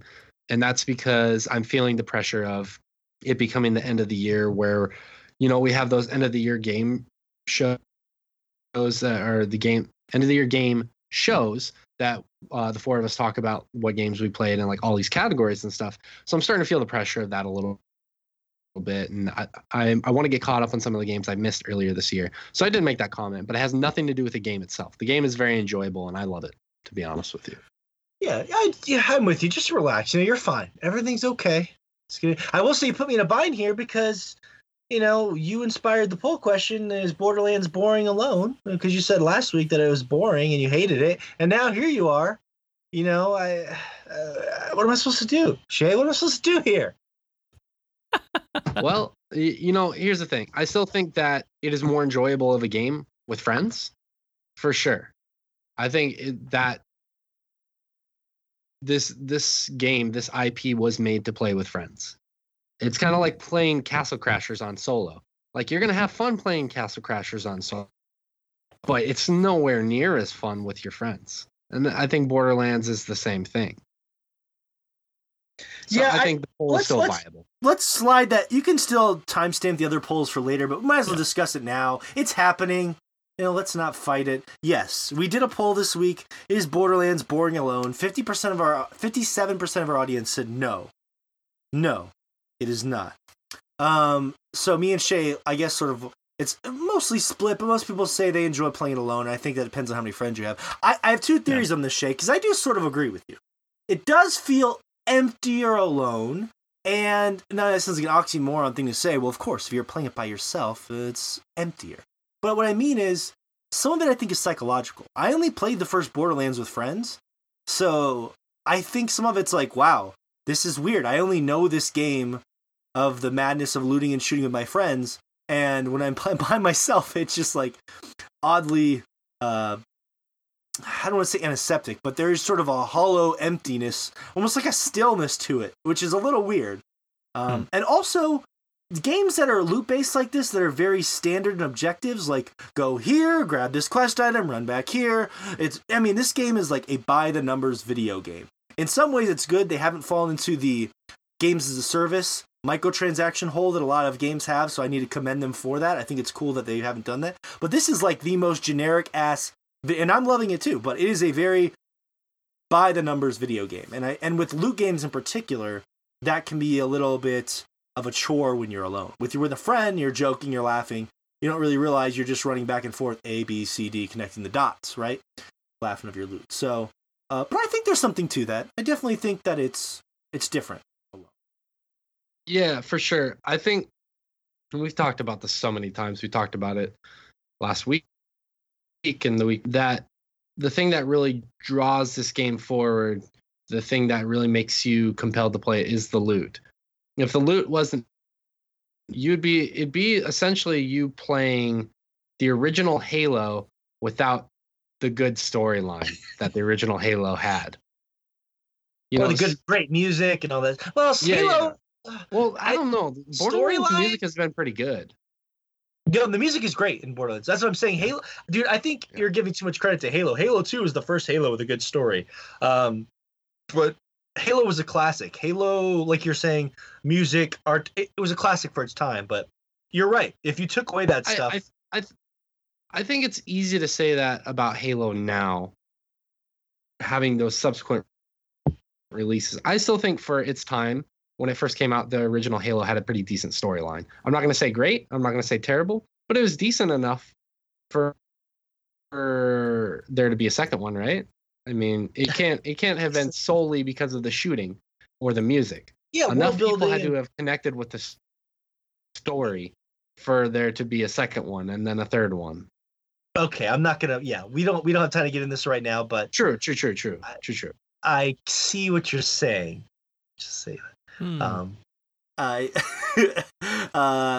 Yes, it's weird, but Borderlands wouldn't be the same thing without it because it's not the kind of game where they would build 4 or 5 guns. This game is designed around the fact that they know their shooting is average, so they make it fun by making the weapons as interesting. And that makes the shooting better, right? Because every gun is to some degree different, looks different, hopefully plays a little different. The feel of the shooting. I don't think it's fair to say the shooting's average. I would say it's, and I get what you mean by it. I think the better word would probably be like standard. Like there's nothing that really sticks out about the shooting itself. But I definitely think it's not average. I can think of at least like 3 games the shooting here is better than other games. Yeah. To say that's average, I think is hold not on. quite the word you're looking for. But I get your point. I love the way this. I love that last conversation we had where average no, but standard yes. Isn't average and standard kind of same thing? Like if someone had said you had a standard size penis, well, average size penis. I definitely think there's a little bit of a nuance difference there. Which is why. What's a standard? No, this is funny. I just want to know what a standard is by comparison because I meant the same. Average feels more like a rating to me. Okay, like a quality thing. Oh, okay. Standard is imperial and average is metric. Standard just implies hitting the bar of familiarity, whereas average implies that it's not neither good nor great. So, and if you could say by saying standard, it's actually really good because the standard is really good now. Exactly. Yeah. All right. Glad we talked through that. I like to think I have a standard. The standard penis is really good now, so I'm feeling a lot better about my standard penis. Hope you're not meeting your laugh fish. It's going to get you in big trouble with our patrons. Nope. Not meeting it. No, you're fair. No, to be fair, it is a fun game. I just mean it's hard to separate the idea of it not being a loot game because they literally designed everything about the shooting around the loot. So like to think of the game like not being a loot game is like almost impossible. I can't separate those two things. Right. The thing that separates it from the first one too is I think the story is definitely stepped up in this game. It's more interesting. They have more characters rotating in through the story. It's not just like a lot of it is like it was in the first one where that shows the faces somebody and you get a lot of talking over a radio, but there are also cutscenes. There are also interactions with more characters, and it draws you into the story a little bit better. And I think that's something that they were missing in the first one. I think the first one they were kind of going for a more silly version of like a post-apocalyptic game, which at the time the most famous one was Fallout.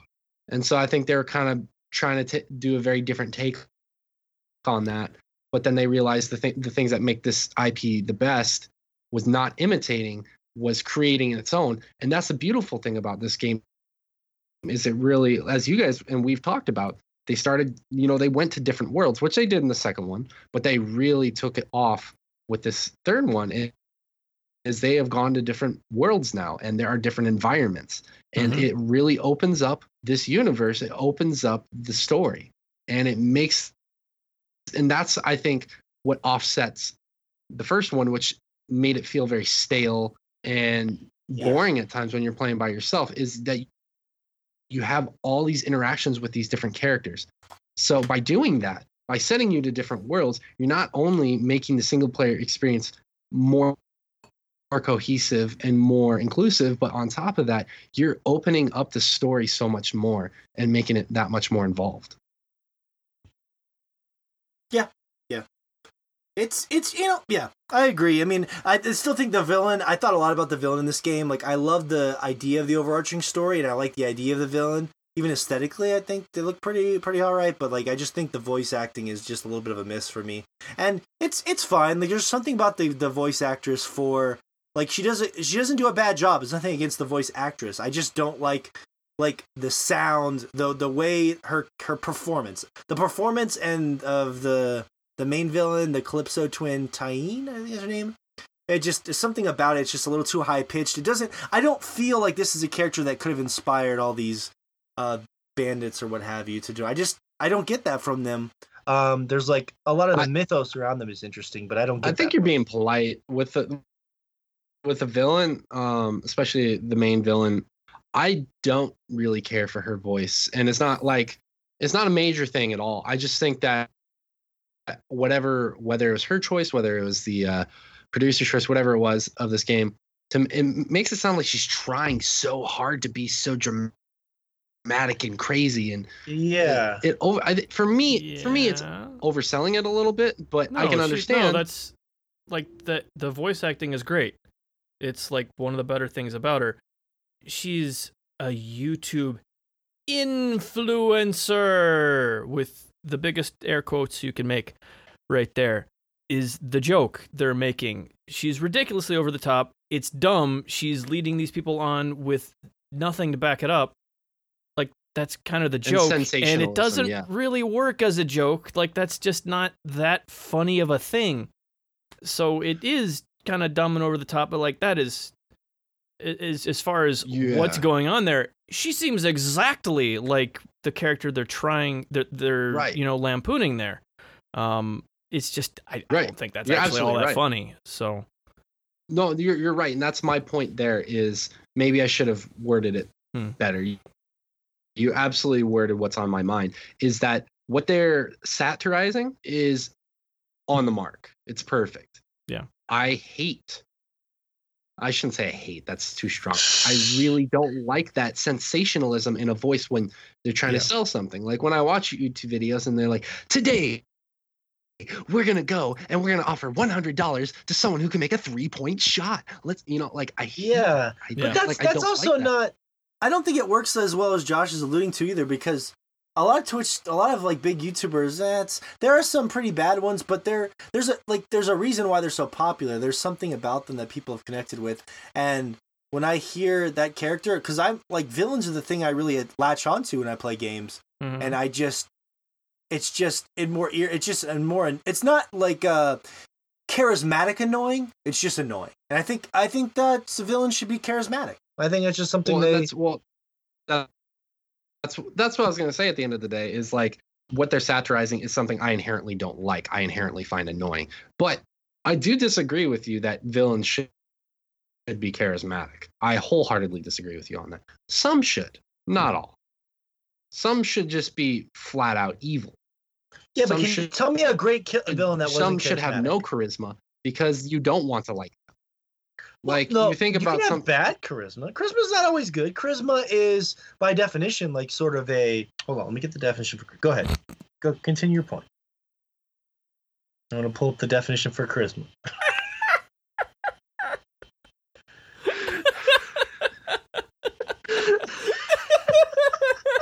Charismatic. Here we go. Exercising a compelling charm which inspires devotion in others. Like, look at it this way. Charles Manson was supposedly charismatic, right? So evil can be charismatic. You're not following along here at all. No, that's okay. You're saying that you don't think villains have to be charismatic. And I was saying, name one great villain that wasn't.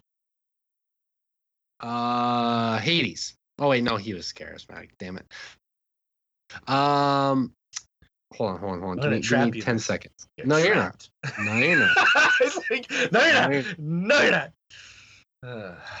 not. Crash Bandicoot Dr. Neo Cortex is not in any way charismatic. Not in any way a good villain. That's a horrible villain.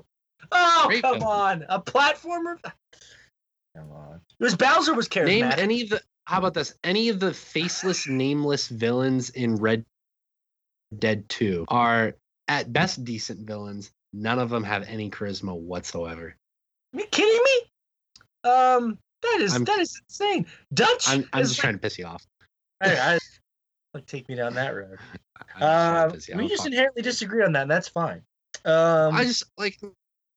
No, I don't think we disagree. I think we agree to a point. I think some villains should be charismatic. I think some shouldn't be. I think they should just be evil inherently. They should inherently be evil for the purpose of whatever didactic story that the art medium is trying to tell at the end of the day. And I will just say this, and then I will shut up. And that is, if the idea is that she inspired devotion, then I think that you have to be more charismatic, because the whole premise behind her as a character is that. So I think it would make it more believable for sure. But I mean, I like the idea. I like it's fun. That first boss is kind of cool, though. I played it last night by myself solo. That first guy who Mouthpiece, who turns on all those giant speakers, and that boss is actually pretty cool. Some of the other bosses in the middle, not so much. Me and Fish fought this annoying boss for like an hour and a half, and it was just a giant fucking ball. And I was like, oh god, it's having like Destiny flashbacks. And some of the middle bosses, there's like one guy that's just a brain. I'm like, what the fuck? It's like they lost all their creativity. That boss was fun. You like that? Okay. A lot of the middle bosses haven't done much for me, but I know Pain and Torture what's the other one? The Pain and Teller ripoff is on the way.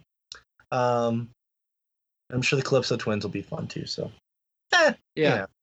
There's some really good bosses that you get into later in the game. I think I'm about 2/3 of the way done with the game now. There have definitely been some really, really cool bosses that I've encountered.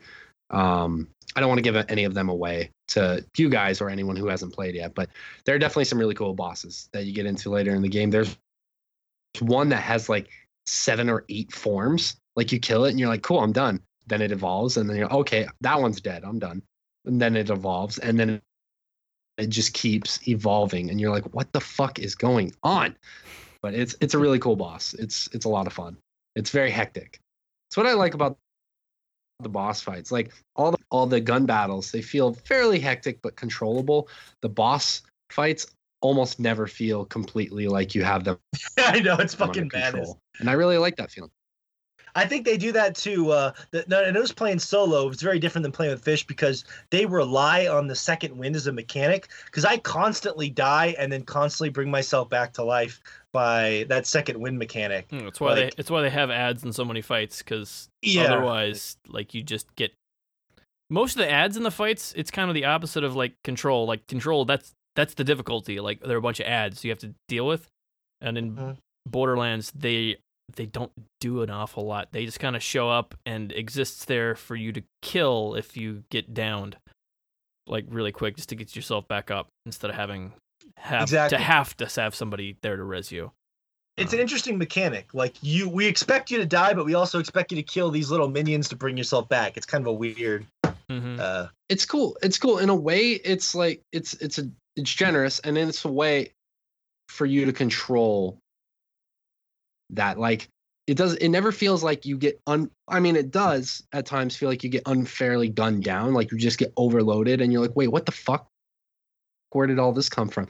But even though that in so many games that happens sometimes where just carelessness, you miss seeing an enemy and they just utterly destroy, the game gives you the ability to correct that mistake without losing too much. If you are skilled enough to be able to kill somebody and get that second wind. And actually the character I've been playing as the guy who summons a copy of there's a mechanic that he has too. I don't know how the other characters are, where if you have your double out somewhere and then you go down, if you press one of the bumpers, you actually switch places with them. And it's called old you instead. Like when you have to be revived, it's called new you, but this ability's called old you, and it respawns you and you have all of your health and all of your shield, and then your double disappears. So the game gives you multiple ways and opportunities, depending on which character you're playing, to ensure that you don't lose anything, you don't die. You just have to be paying enough attention, obviously, and be be skilled enough. And I like that about this game a lot, that it gives you ample opportunity to potentially never die if you get into a harrowing situation. Yeah. It's something that I think that Harrowing. more games should implement. More first-person shooter games, but we'll leave it at that. I agree, and I will say to anyone out there who hasn't played it solo, Flack helps for me. Flack has made it really, his dialogue's great, and like playing with his little beast companion, it makes you not feel so alone because you have a little creature out there. And I've just been kind of slowly. I want to beat the game with Fish. I don't know if I'll beat it all the way through with Flack because I got games to play. But the character I'm playing with Fish is Moz, and she's all right, but like her personality sucks, man. It's real boring. And it's like so I don't know. It's fine playing with Fish because like when you're playing multiplayer, you're kind of like tuning everything out. You're just looting and shooting. But yeah. That's one thing I've also really liked about this campaign as well, is that you constantly, since you guys are earlier on, Fish and Morgan, that you guys haven't entirely encountered this, but the further you get into the campaign, the more people you're meeting, and as a result, there are more secondary companions that you have to kind of roam around with. Like you meet a new character, and then you roam around with them for like a little bit, and then it's like, okay, I'm not completely alone. Like there's this one companion. This is a slight spoiler. This is going to be the only spoiler I say today. There's a companion you run into later. It's a computer program integrated into a stuffed teddy bear. And he somehow, and this is where I won't spoil, becomes not a fully fledged, but he becomes an actual secondary companion. You're not just carrying him around. And that whole sequence was probably one of my favorite sequences of the game. That whole section that you are experiencing with him. That's cool. That's what I really like. That's I like really AI. Remember AI? He had Teddy. Yeah. You carried around with him. Yeah. Teddy Ruxpin. Yeah. For anyone who's old enough to remember Teddy Ruxpin. Yep. That's true. Like I think that. For me right now, the way I feel about it is they could have. I think there's probably a fantastic 20-hour game hiding in a really good 40-hour game. Because like I did the whole Moon Planet I did with Fish on the stream last week. I was bored to tears. They could have cut that whole thing out of the game. It was boring. The boss sucked. The story was uninteresting. I was like, oh, and the other two worlds were kind of cool. So I feel like they could have maybe done some editing, but right now it feels like a greatest hits thing where there's so many nods to other characters. Like this is like their swan song. Like all these characters from the past games are evolved and changed, and it's very much in love with the fan service and everyone who's cosplaying all their. They love their community. Gearbox does, and I'm still enjoying it for sure. I love it. It's funny you say 40 hours, but it is actually it is a 20-hour campaign. Just straight through without doing any of the side missions. It is 20 hours. What? Are you serious? I did look it up the other day because that's one of the things. I'm trying to keep mental track of how many chapters there are and how far along I'm getting. That way I can kind of predictably plan out, okay, when I finish this game at roughly this time, I can start this game. And I'm trying to plan out all these. With how many games that are coming out, I'm trying to mentally keep track of when I need to finish a game by so I can play the next game. All you gotta do what Fish does and just start a game and then never finish the other ones ever again. Oh, Fish, there you are. Fish and I both have that. Fish and I both do that for sure. Wow. It's tough. Speaking of which, Fish, I hear the rumor around these parts is you've been playing that new Legend of Zelda. Now, normally I would go to Josh as the Zelda expert, but lo and behold, you are the Zelda expert this week. So, Congratulations. Thanks. Well, I originally played, the Link's Awakening for the Game Boy Color, so that was one of my favorite games back then. For the Game Boy and just in general, for some reason that game just stuck out with me. A little backstory, I had a Game Boy Color and I only got a Game Boy Color because Pokemon Gold and Silver were coming out on it, so I decided, it's the smartest decision of my childhood to go out and get myself a Game Boy Color. So upgrade, yeah. Oh yeah. I got the that. color was worth it just so you could use half the batteries. Yeah. To be able to use 2 AA's instead of 4. Right, yeah. Mhm. Well, I actually I modded mine's out. I actually bought one of those little like Oh, rumble man. packs / came with like actual like bigger speakers, and it had a rumble pack to it. Oh yeah. And did it you have charged the it. little like book-like looking thing where you could For the original, yes, I did. Yeah, The that thing original Game Boy. sucked too. It was. Yeah, I had that thing. Yeah. Oh yeah. I also had like the magnifying glass, but God. The magnet. Oh that- God. Oh I no. Oh I no. know, He but- got trapped by the magnifying glass. No, I think He actually needed a magnifying glass for something else, but no, it actually came with. It was an unrelated whatever- purchase. yeah. Mhm. Let me just slide my pack right over here. Oh, yep. Wait till everyone's out of the room. Oh no. Yeah, no, Fish. That was. Yeah. Yeah, that was. You could print in that game, right? Link's Awakening, the original one. It had the printer, the Game Boy printer. Not the original Link's the Awakening, the DX Game Boy one, Color the- one. Yeah. Yeah, the Oh, yes, Game Boy yes. Color remake. Okay. So there's a remake on Game Boy Color, but the original was on Game Boy. Okay, gotcha. Yeah. Mhm. Right. Yeah, and they added into the DX version a new dungeon, which allowed you to get either a red tunic or a blue tunic, which was cool. But yeah, I back then I picked up Zelda just because I played Link to the Past at a cousin's house, and I thought it was fun, but I never actually played through it. And that was my limited time with Zelda, so I only had memory of that, and my cousin just totally enjoyed that game.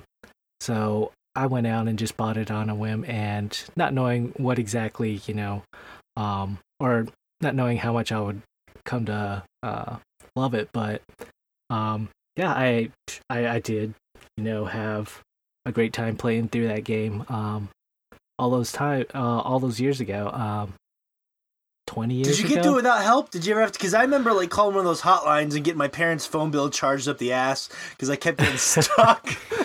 You know what? That game was kind of like a big long quest for me as a kid. Like I remember, like there were certain dungeons, like just finding getting to some of these dungeons. Like in the DX version, they actually do a great job in this version, the Switch version, of highlighting where you have to go. They actually keep dialogue with the owl, which is kind of what progresses you through the game. He kind of guides you throughout the game as to what you're supposed to be doing, and give you hints and whatnot. And that was in the DX version, but as a kid, like you'll see the owl come down and like give you like this one line of text, and like you can't have that scripted event happen again. So like eventually, like my little child mind would forget, like I'd go back to town. Yeah, like And, they tell like- you the one time, and then you're Well, done. and they tell you vaguely like Well, go to the beach, and you're like, it's not even- okay. They tell you the one Right. time, and then at any point after that, you can go to the phone booth and talk to somebody who will basically just re-give you the hint, which is kind of Yeah. a strange mechanic way back when, because it was a nod to those helplines you were mentioning earlier. Like, Yeah, it was. Like if you get completely stuck, go talk to this guy in the phone booth. He'll kind of point you in the right direction. yeah. Which no one's gonna get that anymore. Like it's not a thing. Like why is there this guy in the phone booth who gives me hints? Like what's Yeah. Why is there a phone here? What's Mhm. What's this device in the center of the room that you pick Yeah. up? It looks like it has an earpiece and a mouthpiece. Yeah. Second but- mouthpiece reference on the same podcast.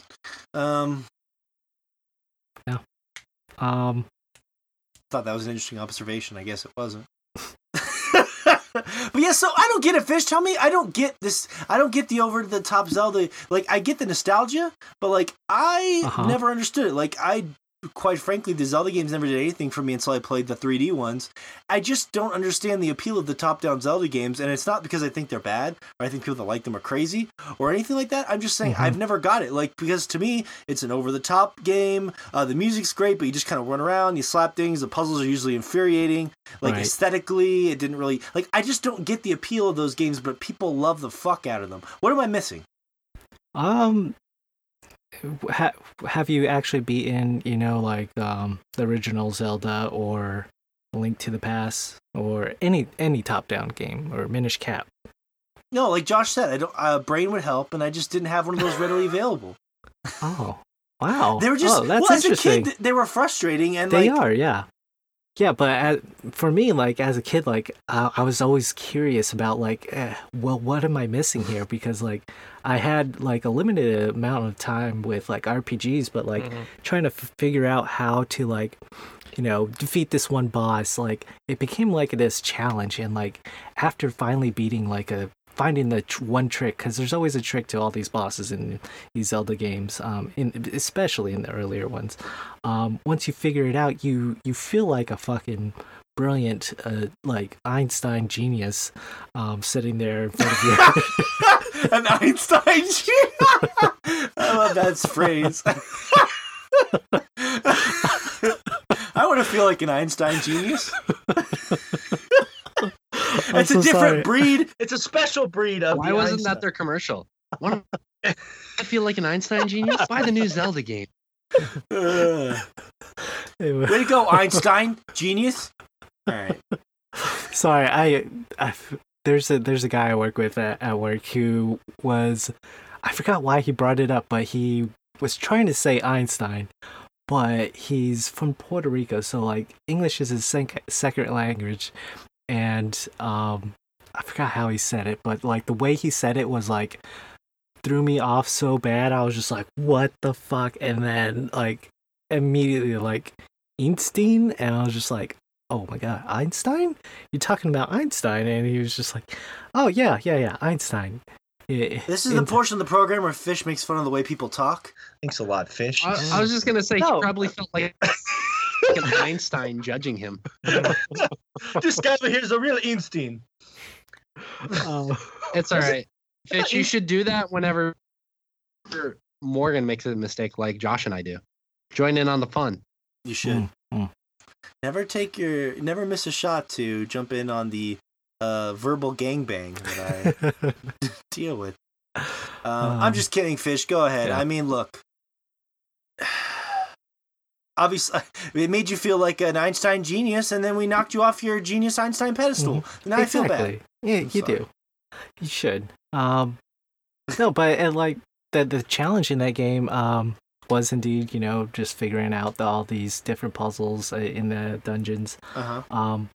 And as a kid, like after I beat that DX version, like I went through it again, and like I started doing speed runs of it, and I just enjoyed that game so much because like speed as a kid, runs? Wow. You just feel like once it's like this whole like memorization type of thing where like, oh yeah, once I get the boots, I can go to this area and grab this certain item, or get it. It's your it's classic... kind of like Metroid-y in that way. Yeah, very, it's not very a much very like big game, but there's so many puzzles just even in the overworld, trying to figure out where you're how to get where you want to go is a big deal. And that's what I was also going to talk about as well, is like this all takes place on an island, so it's not as big of a big harrowing Zelda adventure. It's harrowing, making a... He got the word harrowing stuck in your head, didn't he? I love it. Thank you, Shay. But like it's a very much more condensed Zelda experience, and at the time, like that was my first like Zelda game, so like I thought that's how Zelda games were, and like playing other Zelda games after that, like I was just like kind of like taken back. I was just like, man, these are very long, drawn out experiences. Yeah. And then like, wow, these are good games. Man, no. Well, I'm just actually, kidding. God, people are gonna think I'm a Zelda hater. That is not the case at all. I'm sorry. Right. I'm just taking my pot shots here. So fast forward to the future. Wait, hold on. Future Fish, could you answer the phone call? Hello? This is Future Fish. Why'd you call? This is Fish from the past. I haven't had sex and I love Link's Awakening. Jesus fucking Christ, you need to kill yourself, buddy. You just tell you can't you can't tell the younger version of yourself. You had how it works. metaphor as he kill off the old self as he shuffles into the new self. Wait, which Literally self? shuffles because he's still going to be a husk, but he'll shuffle. I was a little confused if he was telling the Every old day I'm self to shuffling. kill himself or the new. Anyway, so new Fish. So now that you know how to play the whole game, you used to speed run it. What do you beat Link's Awakening on the Switch in like what, 20 minutes? No, because it's been fucking 20 years since I played that game, so it's like it's not a brand new experience, but it's like this big nostalgic piece of like my childhood that brought back to life and reimagined with new graphics and like just like this new presentation in this game, and I love it. Like it's frame for frame, like there's everything in that game from the original, and then they've added a lot more like convenience type of things. Like I was talking about, like you can look into your pause menu, and there's multiple menus that you could go through, and one of them is you can go through and see the dialogue of each character that or important character that you've talked to, and kind of reference as to where you're at in the story and what you're supposed to be doing, so that you don't necessarily feel lost. Along with the map will actually highlight where you're supposed to go, just not necessarily highlight, but like there'll be like a kind of a ring of light of the area where you're supposed to go, so not necessarily pinpointing where you're exactly what you're supposed to be doing, but like it guides you along to help you get to the right area. So questions I'm going to ask you here. Let's narrow it down. If you guys have anything, feel free to throw it at Fish. How far are you right now? As of this moment, you are... I just got the hook shot in the game, which is in the 5th dungeon, which is a catfish maw. And that one you actually have to dive underwater to get to the entrance of that dungeon. And that one's pretty straightforward, but like I was doing the boss in that area, or actually unlocking the hook shot. You actually get it from a mini boss, and the mini boss, like, man, some of the puzzles in that game are like, I couldn't believe, like, it's just something that you like eventually just stumble upon. Like this boss, like there was rooms with like a skull on it, and there was like different colored platforms on it, ranging from 1, 2, 3, 4 platforms on there, and that actually signifies like the order of how you're supposed to fight this skeleton boss. So you're supposed to go to the room that had the skeleton with one tile on there. It was so complicated, and it's not very intuitive, It's like, it's almost something that you just kind of have to beat your head. So there is that frustration in that game, like Morgan, like that would turn off people like you from this game, because like it's not that it doesn't lend itself necessarily with these puzzles, and I don't know necessarily if they should have like updated those type of things in this game, because that was part of the charm back then, and like that's how I remember this game. So like this remaster of keeping all that still in this game, it is nice, and like finding it for me, like I've beat it so many times, like eventually I'm just like, oh yeah, that's right, I'm supposed to like go in order and fight this boss and use the bombs to kill him and everything. But like for newer players, like I'm worried like they might be turned off by that. So there's that. But for the most part, like I'm enjoying the game.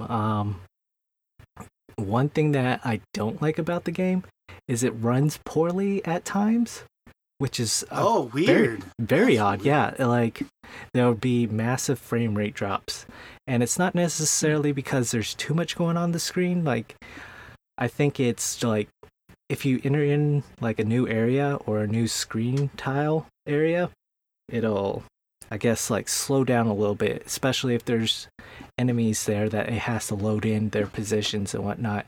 There will actually visibly be like a big frame rate drop on the screen, and like it's just something that like it's so noticeable because the camera is so close to Link and like the action, and that it was something that like as soon as I saw it like from the beginning, like it kind of stuck out with me from the get go, and I don't necessarily think I got used to it, but like it is like I'm hoping like maybe they could patch that. But it's a Nintendo game on their own console. It's weird. Usually their games perform really well. Like there was some slowdown. If I had to guess, this game was originally built on a screen-by-screen basis, just because it had to run on a Game Boy.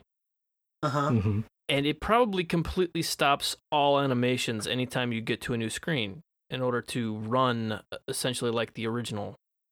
But I'd have to.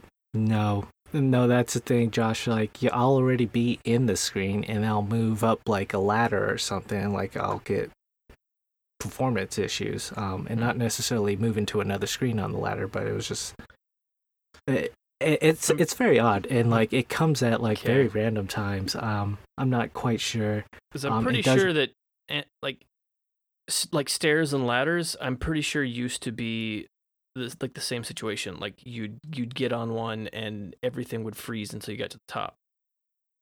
So I'm wondering if it's trying to essentially simulate the same thing, even though it doesn't make sense anymore. Like stuff that used to be technical limitations. I'm wondering if they are put back in there so just to make it more faithful.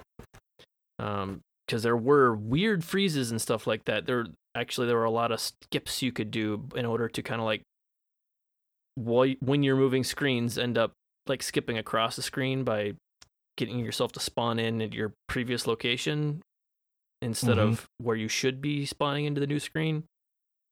I'm curious if some of that is put in there essentially verbatim, just to make it play exactly like the original. Yeah. If so, it's very jarring, and it just seems like a big performance hit as far as like the screens on there. Like it comes at times where it's just like, wow, why is it all choppy all of a sudden? So, are there more of those cutscenes like at the beginning with the anime style, like, or is that just like the introduction? No, I'm pretty sure that's just the introduction. I haven't beat it yet, so. I could be wrong. They could add it. They've added. There's a probably bunch something at the end, if I had to guess, because the original only had completely animated cutscenes at the beginning and end. Yeah.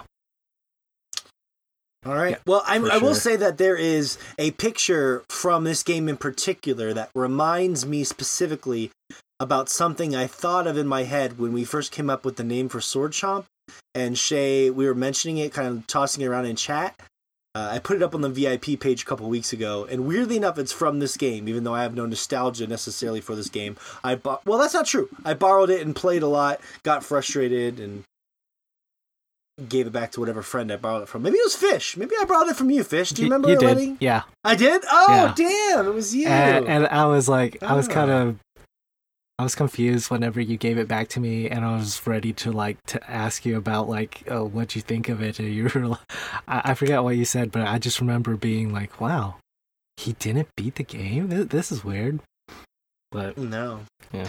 I wasn't an Einstein genius. I wasn't good enough. So you get the feeling of being an Einstein genius. Damn it, Morgan. You don't actually get to be I know! I didn't get the feeling. I'm sorry. Well, we can catch up with you more next week too, maybe, as well as we continue on. It sounds like you're enjoying it. I know I tried to play Borderlands with you this week, and you spurned me so that you could play more Zelda. Which is a shame, because you can play Zelda anywhere. It's portable, for God's sakes. Play it on the pooper. But yeah, it's been 20 years since I played that game, Morgan. Yeah. Hey, this is a nostalgia game, man. That's what these are for. Like when Shay plays Medieval finally. Like that's what these games are designed to make. It's not going for the Resident Evil 2 thing where they change the gameplay drastically. It's just designed to give you a very pretty version of something you love from your childhood. And that's really cool for a lot of people. So. Yeah. For sure. Fish, you got to get used to the fact that Morgan's forever until the end of time going to be like, hey, you need to play games. Mhm. Okay, no, I need you to play games from this year. No, I need you to play the games that I want you to play that came out from this year in the way that I want you to play them Just at the the good, time just I the good want you games, to play Fish. I them. just want you to play the You good got to get games. used to it. I want Man. you to play the remakes of the games that I enjoy more. Resident Evil 2. Right, exactly. If you played Resident Evil 2 all the way through, next week, we wouldn't even be having this conversation. It's true. Fish, I'm not even mad at Consider Fish for that. starting Control because I said I just wanted him to start Control, and if he never touched it again, I understood that was going to happen. So, as of right now, I'm looking pretty good with that prediction. So. Yeah. Yeah, you can't be disappointed in me, Morgan. I So can't. there. I can't. There we go. I saved my own skin there. Anyways, we'll check up that next week, and let's get to some polls and some Patreon shout outs, and then we'll get out of here. This is a fun section of the show where we run through the extra polls this week. And every Monday night, a big thing we do is we put polls up on the Sword Chomp Instagram. It gives you a chance to be a part of the show by voting, and they're usually just a lot of fun. Now, we already talked about the Borderlands poll because it came out naturally in conversation. So I did not want to hinder that. Now, this week there was a special video as well. It took up 5 or 6 story sections, but you got to watch Fish eat the spicy banana from our Twitch stream, which are a lot of fun. So, and Fish ate some gummy bears. I didn't have time to put that up there, but he ate some gummy bears covered in hot sauce. So, good job, Fish. It's a fun stream. Yep. Gummy bears. Gummy bears, yeah. Okay. I mean, that was the one banana in the house, Josh, and I was trying to think, well, can't do another banana, so what the fuck do I put hot sauce on that would Yeah, no, be that you disgusting. made the right decision. That's where you go. It's either Gummy that bears. or Mountain Dew, and Oh, come on. Low blow. yeah, Not not all of us can be Einstein geniuses. So Oh God, we're never gonna let that go now. I'm so sorry, Fish. I love it's it. another one. I fucking love it. Pretty sure that's going to be the title of this show. Um, I mean, let's be honest. I think we haven't had a lot of inside jokes this year. I'm pretty sure this one's going to last for the rest of I the hope year. so. it's so Fingers perfect for crossed. Fish. Fingers crossed it makes it to game of the year. Woo. Some fun. yeah, favorite Einstein genius. Favorite Oh, there Einstein you Genius go. game of the year. God, there's so much we could do with that. So 60% of our audience said they did not experience the infamous loot cave in Destiny. We already talked about that last week, but I wanted to poll the audience. So 40% of them did. So if you don't know anything about the loot cave from Destiny, you should go check out last week's podcast, all about loot. Me and Fish chortled on and on about it. Chortled? Yeah, sure. Oh, guess what? We joked about this off air. Box wine. Do you think it's disgusting and cheap or delicious and cheap? And I was very sad that 60% of our audience said disgusting and cheap. I'm and proud I of wanna you cry. guys. I'm proud of you guys. You're a classy bunch. Go try the I knew you guys would come Go try through. the Vela Box wine and get back to me. All right? Go try that. Try the Vela Box Sangria. Tell me it's not magnificent Or- on the shores of Italia. Or save your $3 God. and do something else. Uh, $3. I have a lot. Dude, I have a lot of good memories. shut up. It's only wine you could afford. No. No, Yes. no. So It's not $3. It's like 20. But it comes in vats. So It does. It's like one of those IV bags or whatever at the hospital. It's like one of those just Mhm. carry around with you. Get Yep. drunk at parties. That's what I used to do. Sip it. Pretty fun. But I will say, in all seriousness, I used to mix Zions energy drinks with it when we did the podcast. Cherry lime Zions energy drinks with sangria Vela Box wine. It was really good. I would get drunk and fucking super hyped. Wait, I don't do that anymore. I'm a changed man, guys. A little bit. Great for sex too. I'd be drunk and ready to go. Flack from Borderlands 3 sort of looks like that hobo wearing 10 jackets in 90-degree weather, walking down the street. Skid Row. Guess what? 91% of our audience agree with me. Wow. That observation really panned out. First of all, I do want to say that even though we make jokes here, being homeless is obviously a sad thing oftentimes. How people end up in those situations, especially if they have some sort of serious mental disorder, what have you. But, we make fun of a lot of things on this podcast, and there's still comedy there. And the comedy is that Flack does look like a homeless person. He really does. But I love him because he's such a great character. So 91% of the audience agreed. I think Flack's got to be getting really hot. I mean, a lot of the environments in Borderlands look really sweaty. And I'm just like, man, he just looks overdressed for that. So. Isn't Flack a robot though? Like, I don't think heat would necessarily deter him from, look, his work. Those wires can get hot. It's why you put a fan inside your computer, Fish. Come on. Well, looks like that's true actually. If you put a bunch of blankets over your computer, it's gonna run like shit and it's eventually gonna melt. True. So it's true. That makes sense. So I wonder, what the hell's going on with Flack? What is up with Flack? Next week on the Chompcast.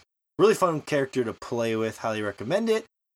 57% of our audience said no. Borderlands is not boring alone. Oh, here's the big one we joked about last week.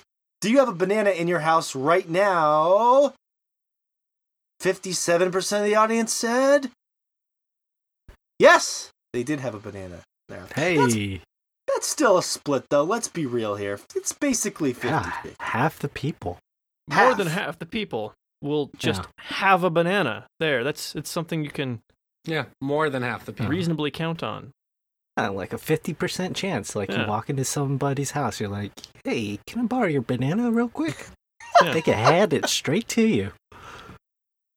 Oh, you gotta make a hot sauce video. Hey, do you got a banana here? Hey, what's going on? I thought you were channeling your Fonzie there, Fish. You do a great Fonzie. Can you give me a little Fonzie? Hey, there's a banana here. What the fuck? Get it out of here.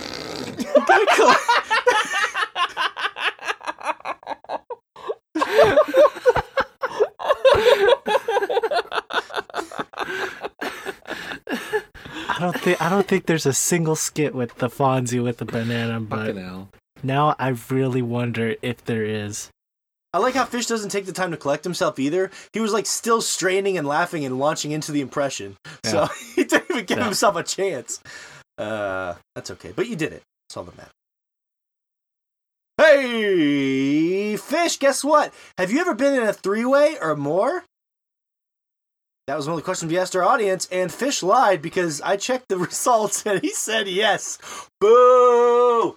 Boo! We have a liar among us. What? Did I say yes? You voted yes. Yeah. Actually, the options were this: yes, shh, or no, sadly, or no, thank you. Some people may not be interested in that, but the results are this, Fish. Are you ready for this? 73% of our audience said no. They've not experienced your greatest dream. So you're not alone, Fish. You're not alone. Well, I mean, he is, but not my greatest dream. Yes. Unrelated. I always tell people, I'm like, it sounds great, but the anxiety in me would just be crippling. I mean, I barely please one woman. I was supposed to please two women. Of course, we could team up, and then I have to watch Fish out fuck me with his micro penis. It would be really traumatic for me, you know? I was just gonna say, it doesn't have to be two women, man. It could be you and another dude, and then you and that other dude could finally please one woman together. You gotta find out that. Yeah. With your powers combined, one woman would finally be pleased. Wonder Twins. We would team up. With our powers combined, we are Captain something sexual. Fish, it's true. We could have had one of those great moments. I always dreamed that me and Fish were going to lose our virginity together. It never happened. So. Wait. Although it could have happened. That dream? Really? That's all for the polls. You didn't have that dream? I'm confused, Morgan. Oh, man. Tag Team Championship of the World. Now, Death Stranding was the last poll. Did the Death Stranding gameplay reveal trailer, did it make you love the game or not sold? Well, 57% of the audience said they actually really liked the gameplay reveal, which surprised me. So, still mostly split. A lot of these polls, 57, 60, 60, 57, 40. Yeah, well, I didn't really back up what I was... the numbers weren't backing up what I was saying. But I want to thank everyone for voting. The polls are a lot of fun, and we can end the show with a few laughs. But we have a very special moment once a month where we give shout outs to our patrons. So without further ado, Mr. Layton. Yes. I'm just kidding. I just want to make it really awkward for a second. I'm sorry. You wanted further ado. Here's more ado. Yes, I'm sorry. Yeah, I wanted more build up, which is never mind. I was about to make a "that's what she said" joke, but anyways, all right, here we go. The four adventurers traveled the wasteland, running with their super sweet new guns that they looted from the unrealistically vast amount of chests that were full of guns and ammos littered around the landscape. Their equipment jingled and shuffled with each trotting step. Bang! Pow! Pew! Gunshots rang out and echoed as the four shot and massacred attacking skags. Minutes later, after the firefight, one of the four adventurers noticed something glowing on the wall in the distance. Look, something is glowing on the wall in the distance. Shall we look at it? I mean, we're looking at it now, you psycho brain. They sauntered on over there and saw a parchment tacked onto the wall. Blood had lightly dripped on the paper, and a patch of beast hair, incidentally, was also tacked onto the wall. There were plenty of words. Too many, in fact. So let's just get to the good part.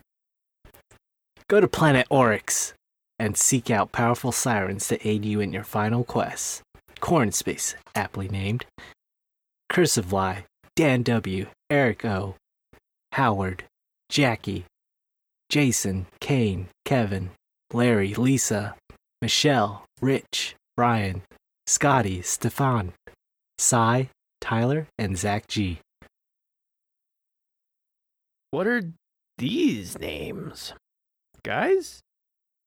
It looks like these are the names of the legendary vault hunters who have come before us. They may be able to be persuaded to help, if you know what I mean. Danny P, Epidemic, Gil Beasy, Ivan, Jonathan, Marco, and the Rev. Wow! And this glowing name here?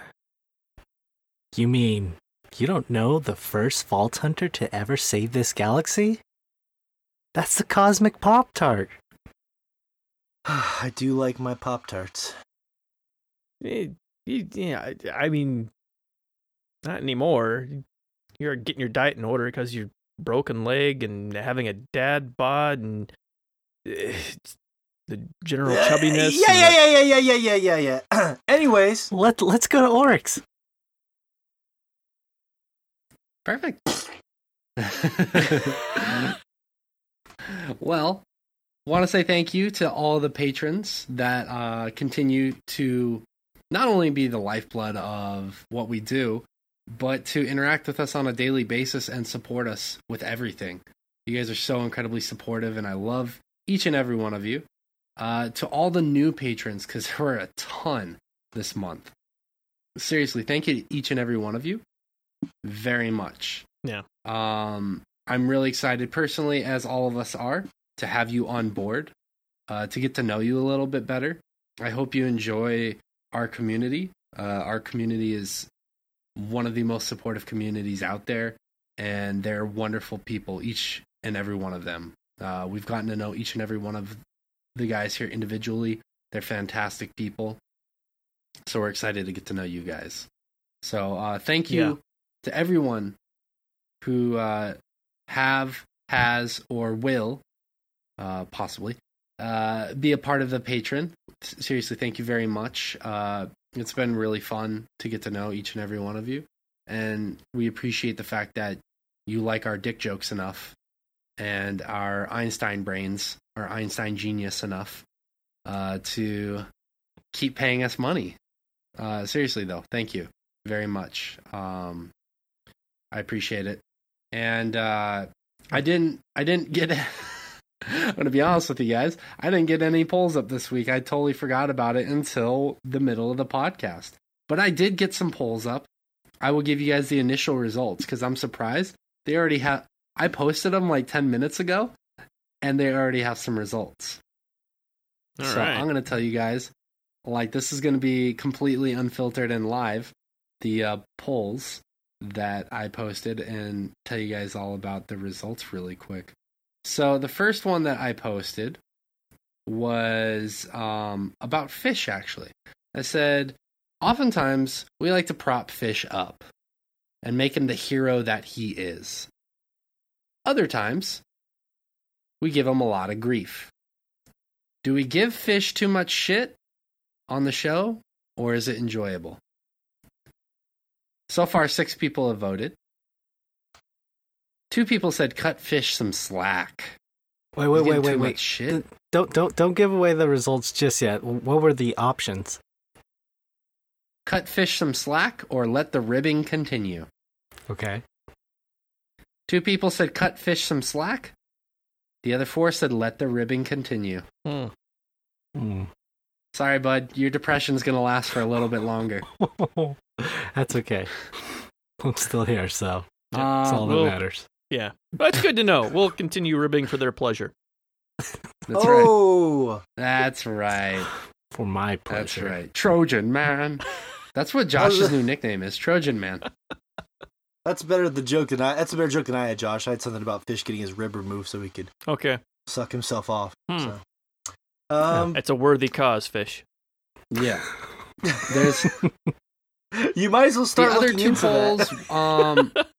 We'll wait on the other 2 polls for the following week, I think. But I just wanted to get that one up because that one had the most votes so far. But every week, granted, I've been slacking on it a little bit lately. I admit I will be better about it. We get a poll up on the Patreon every week that if you are any level tier, you can vote on.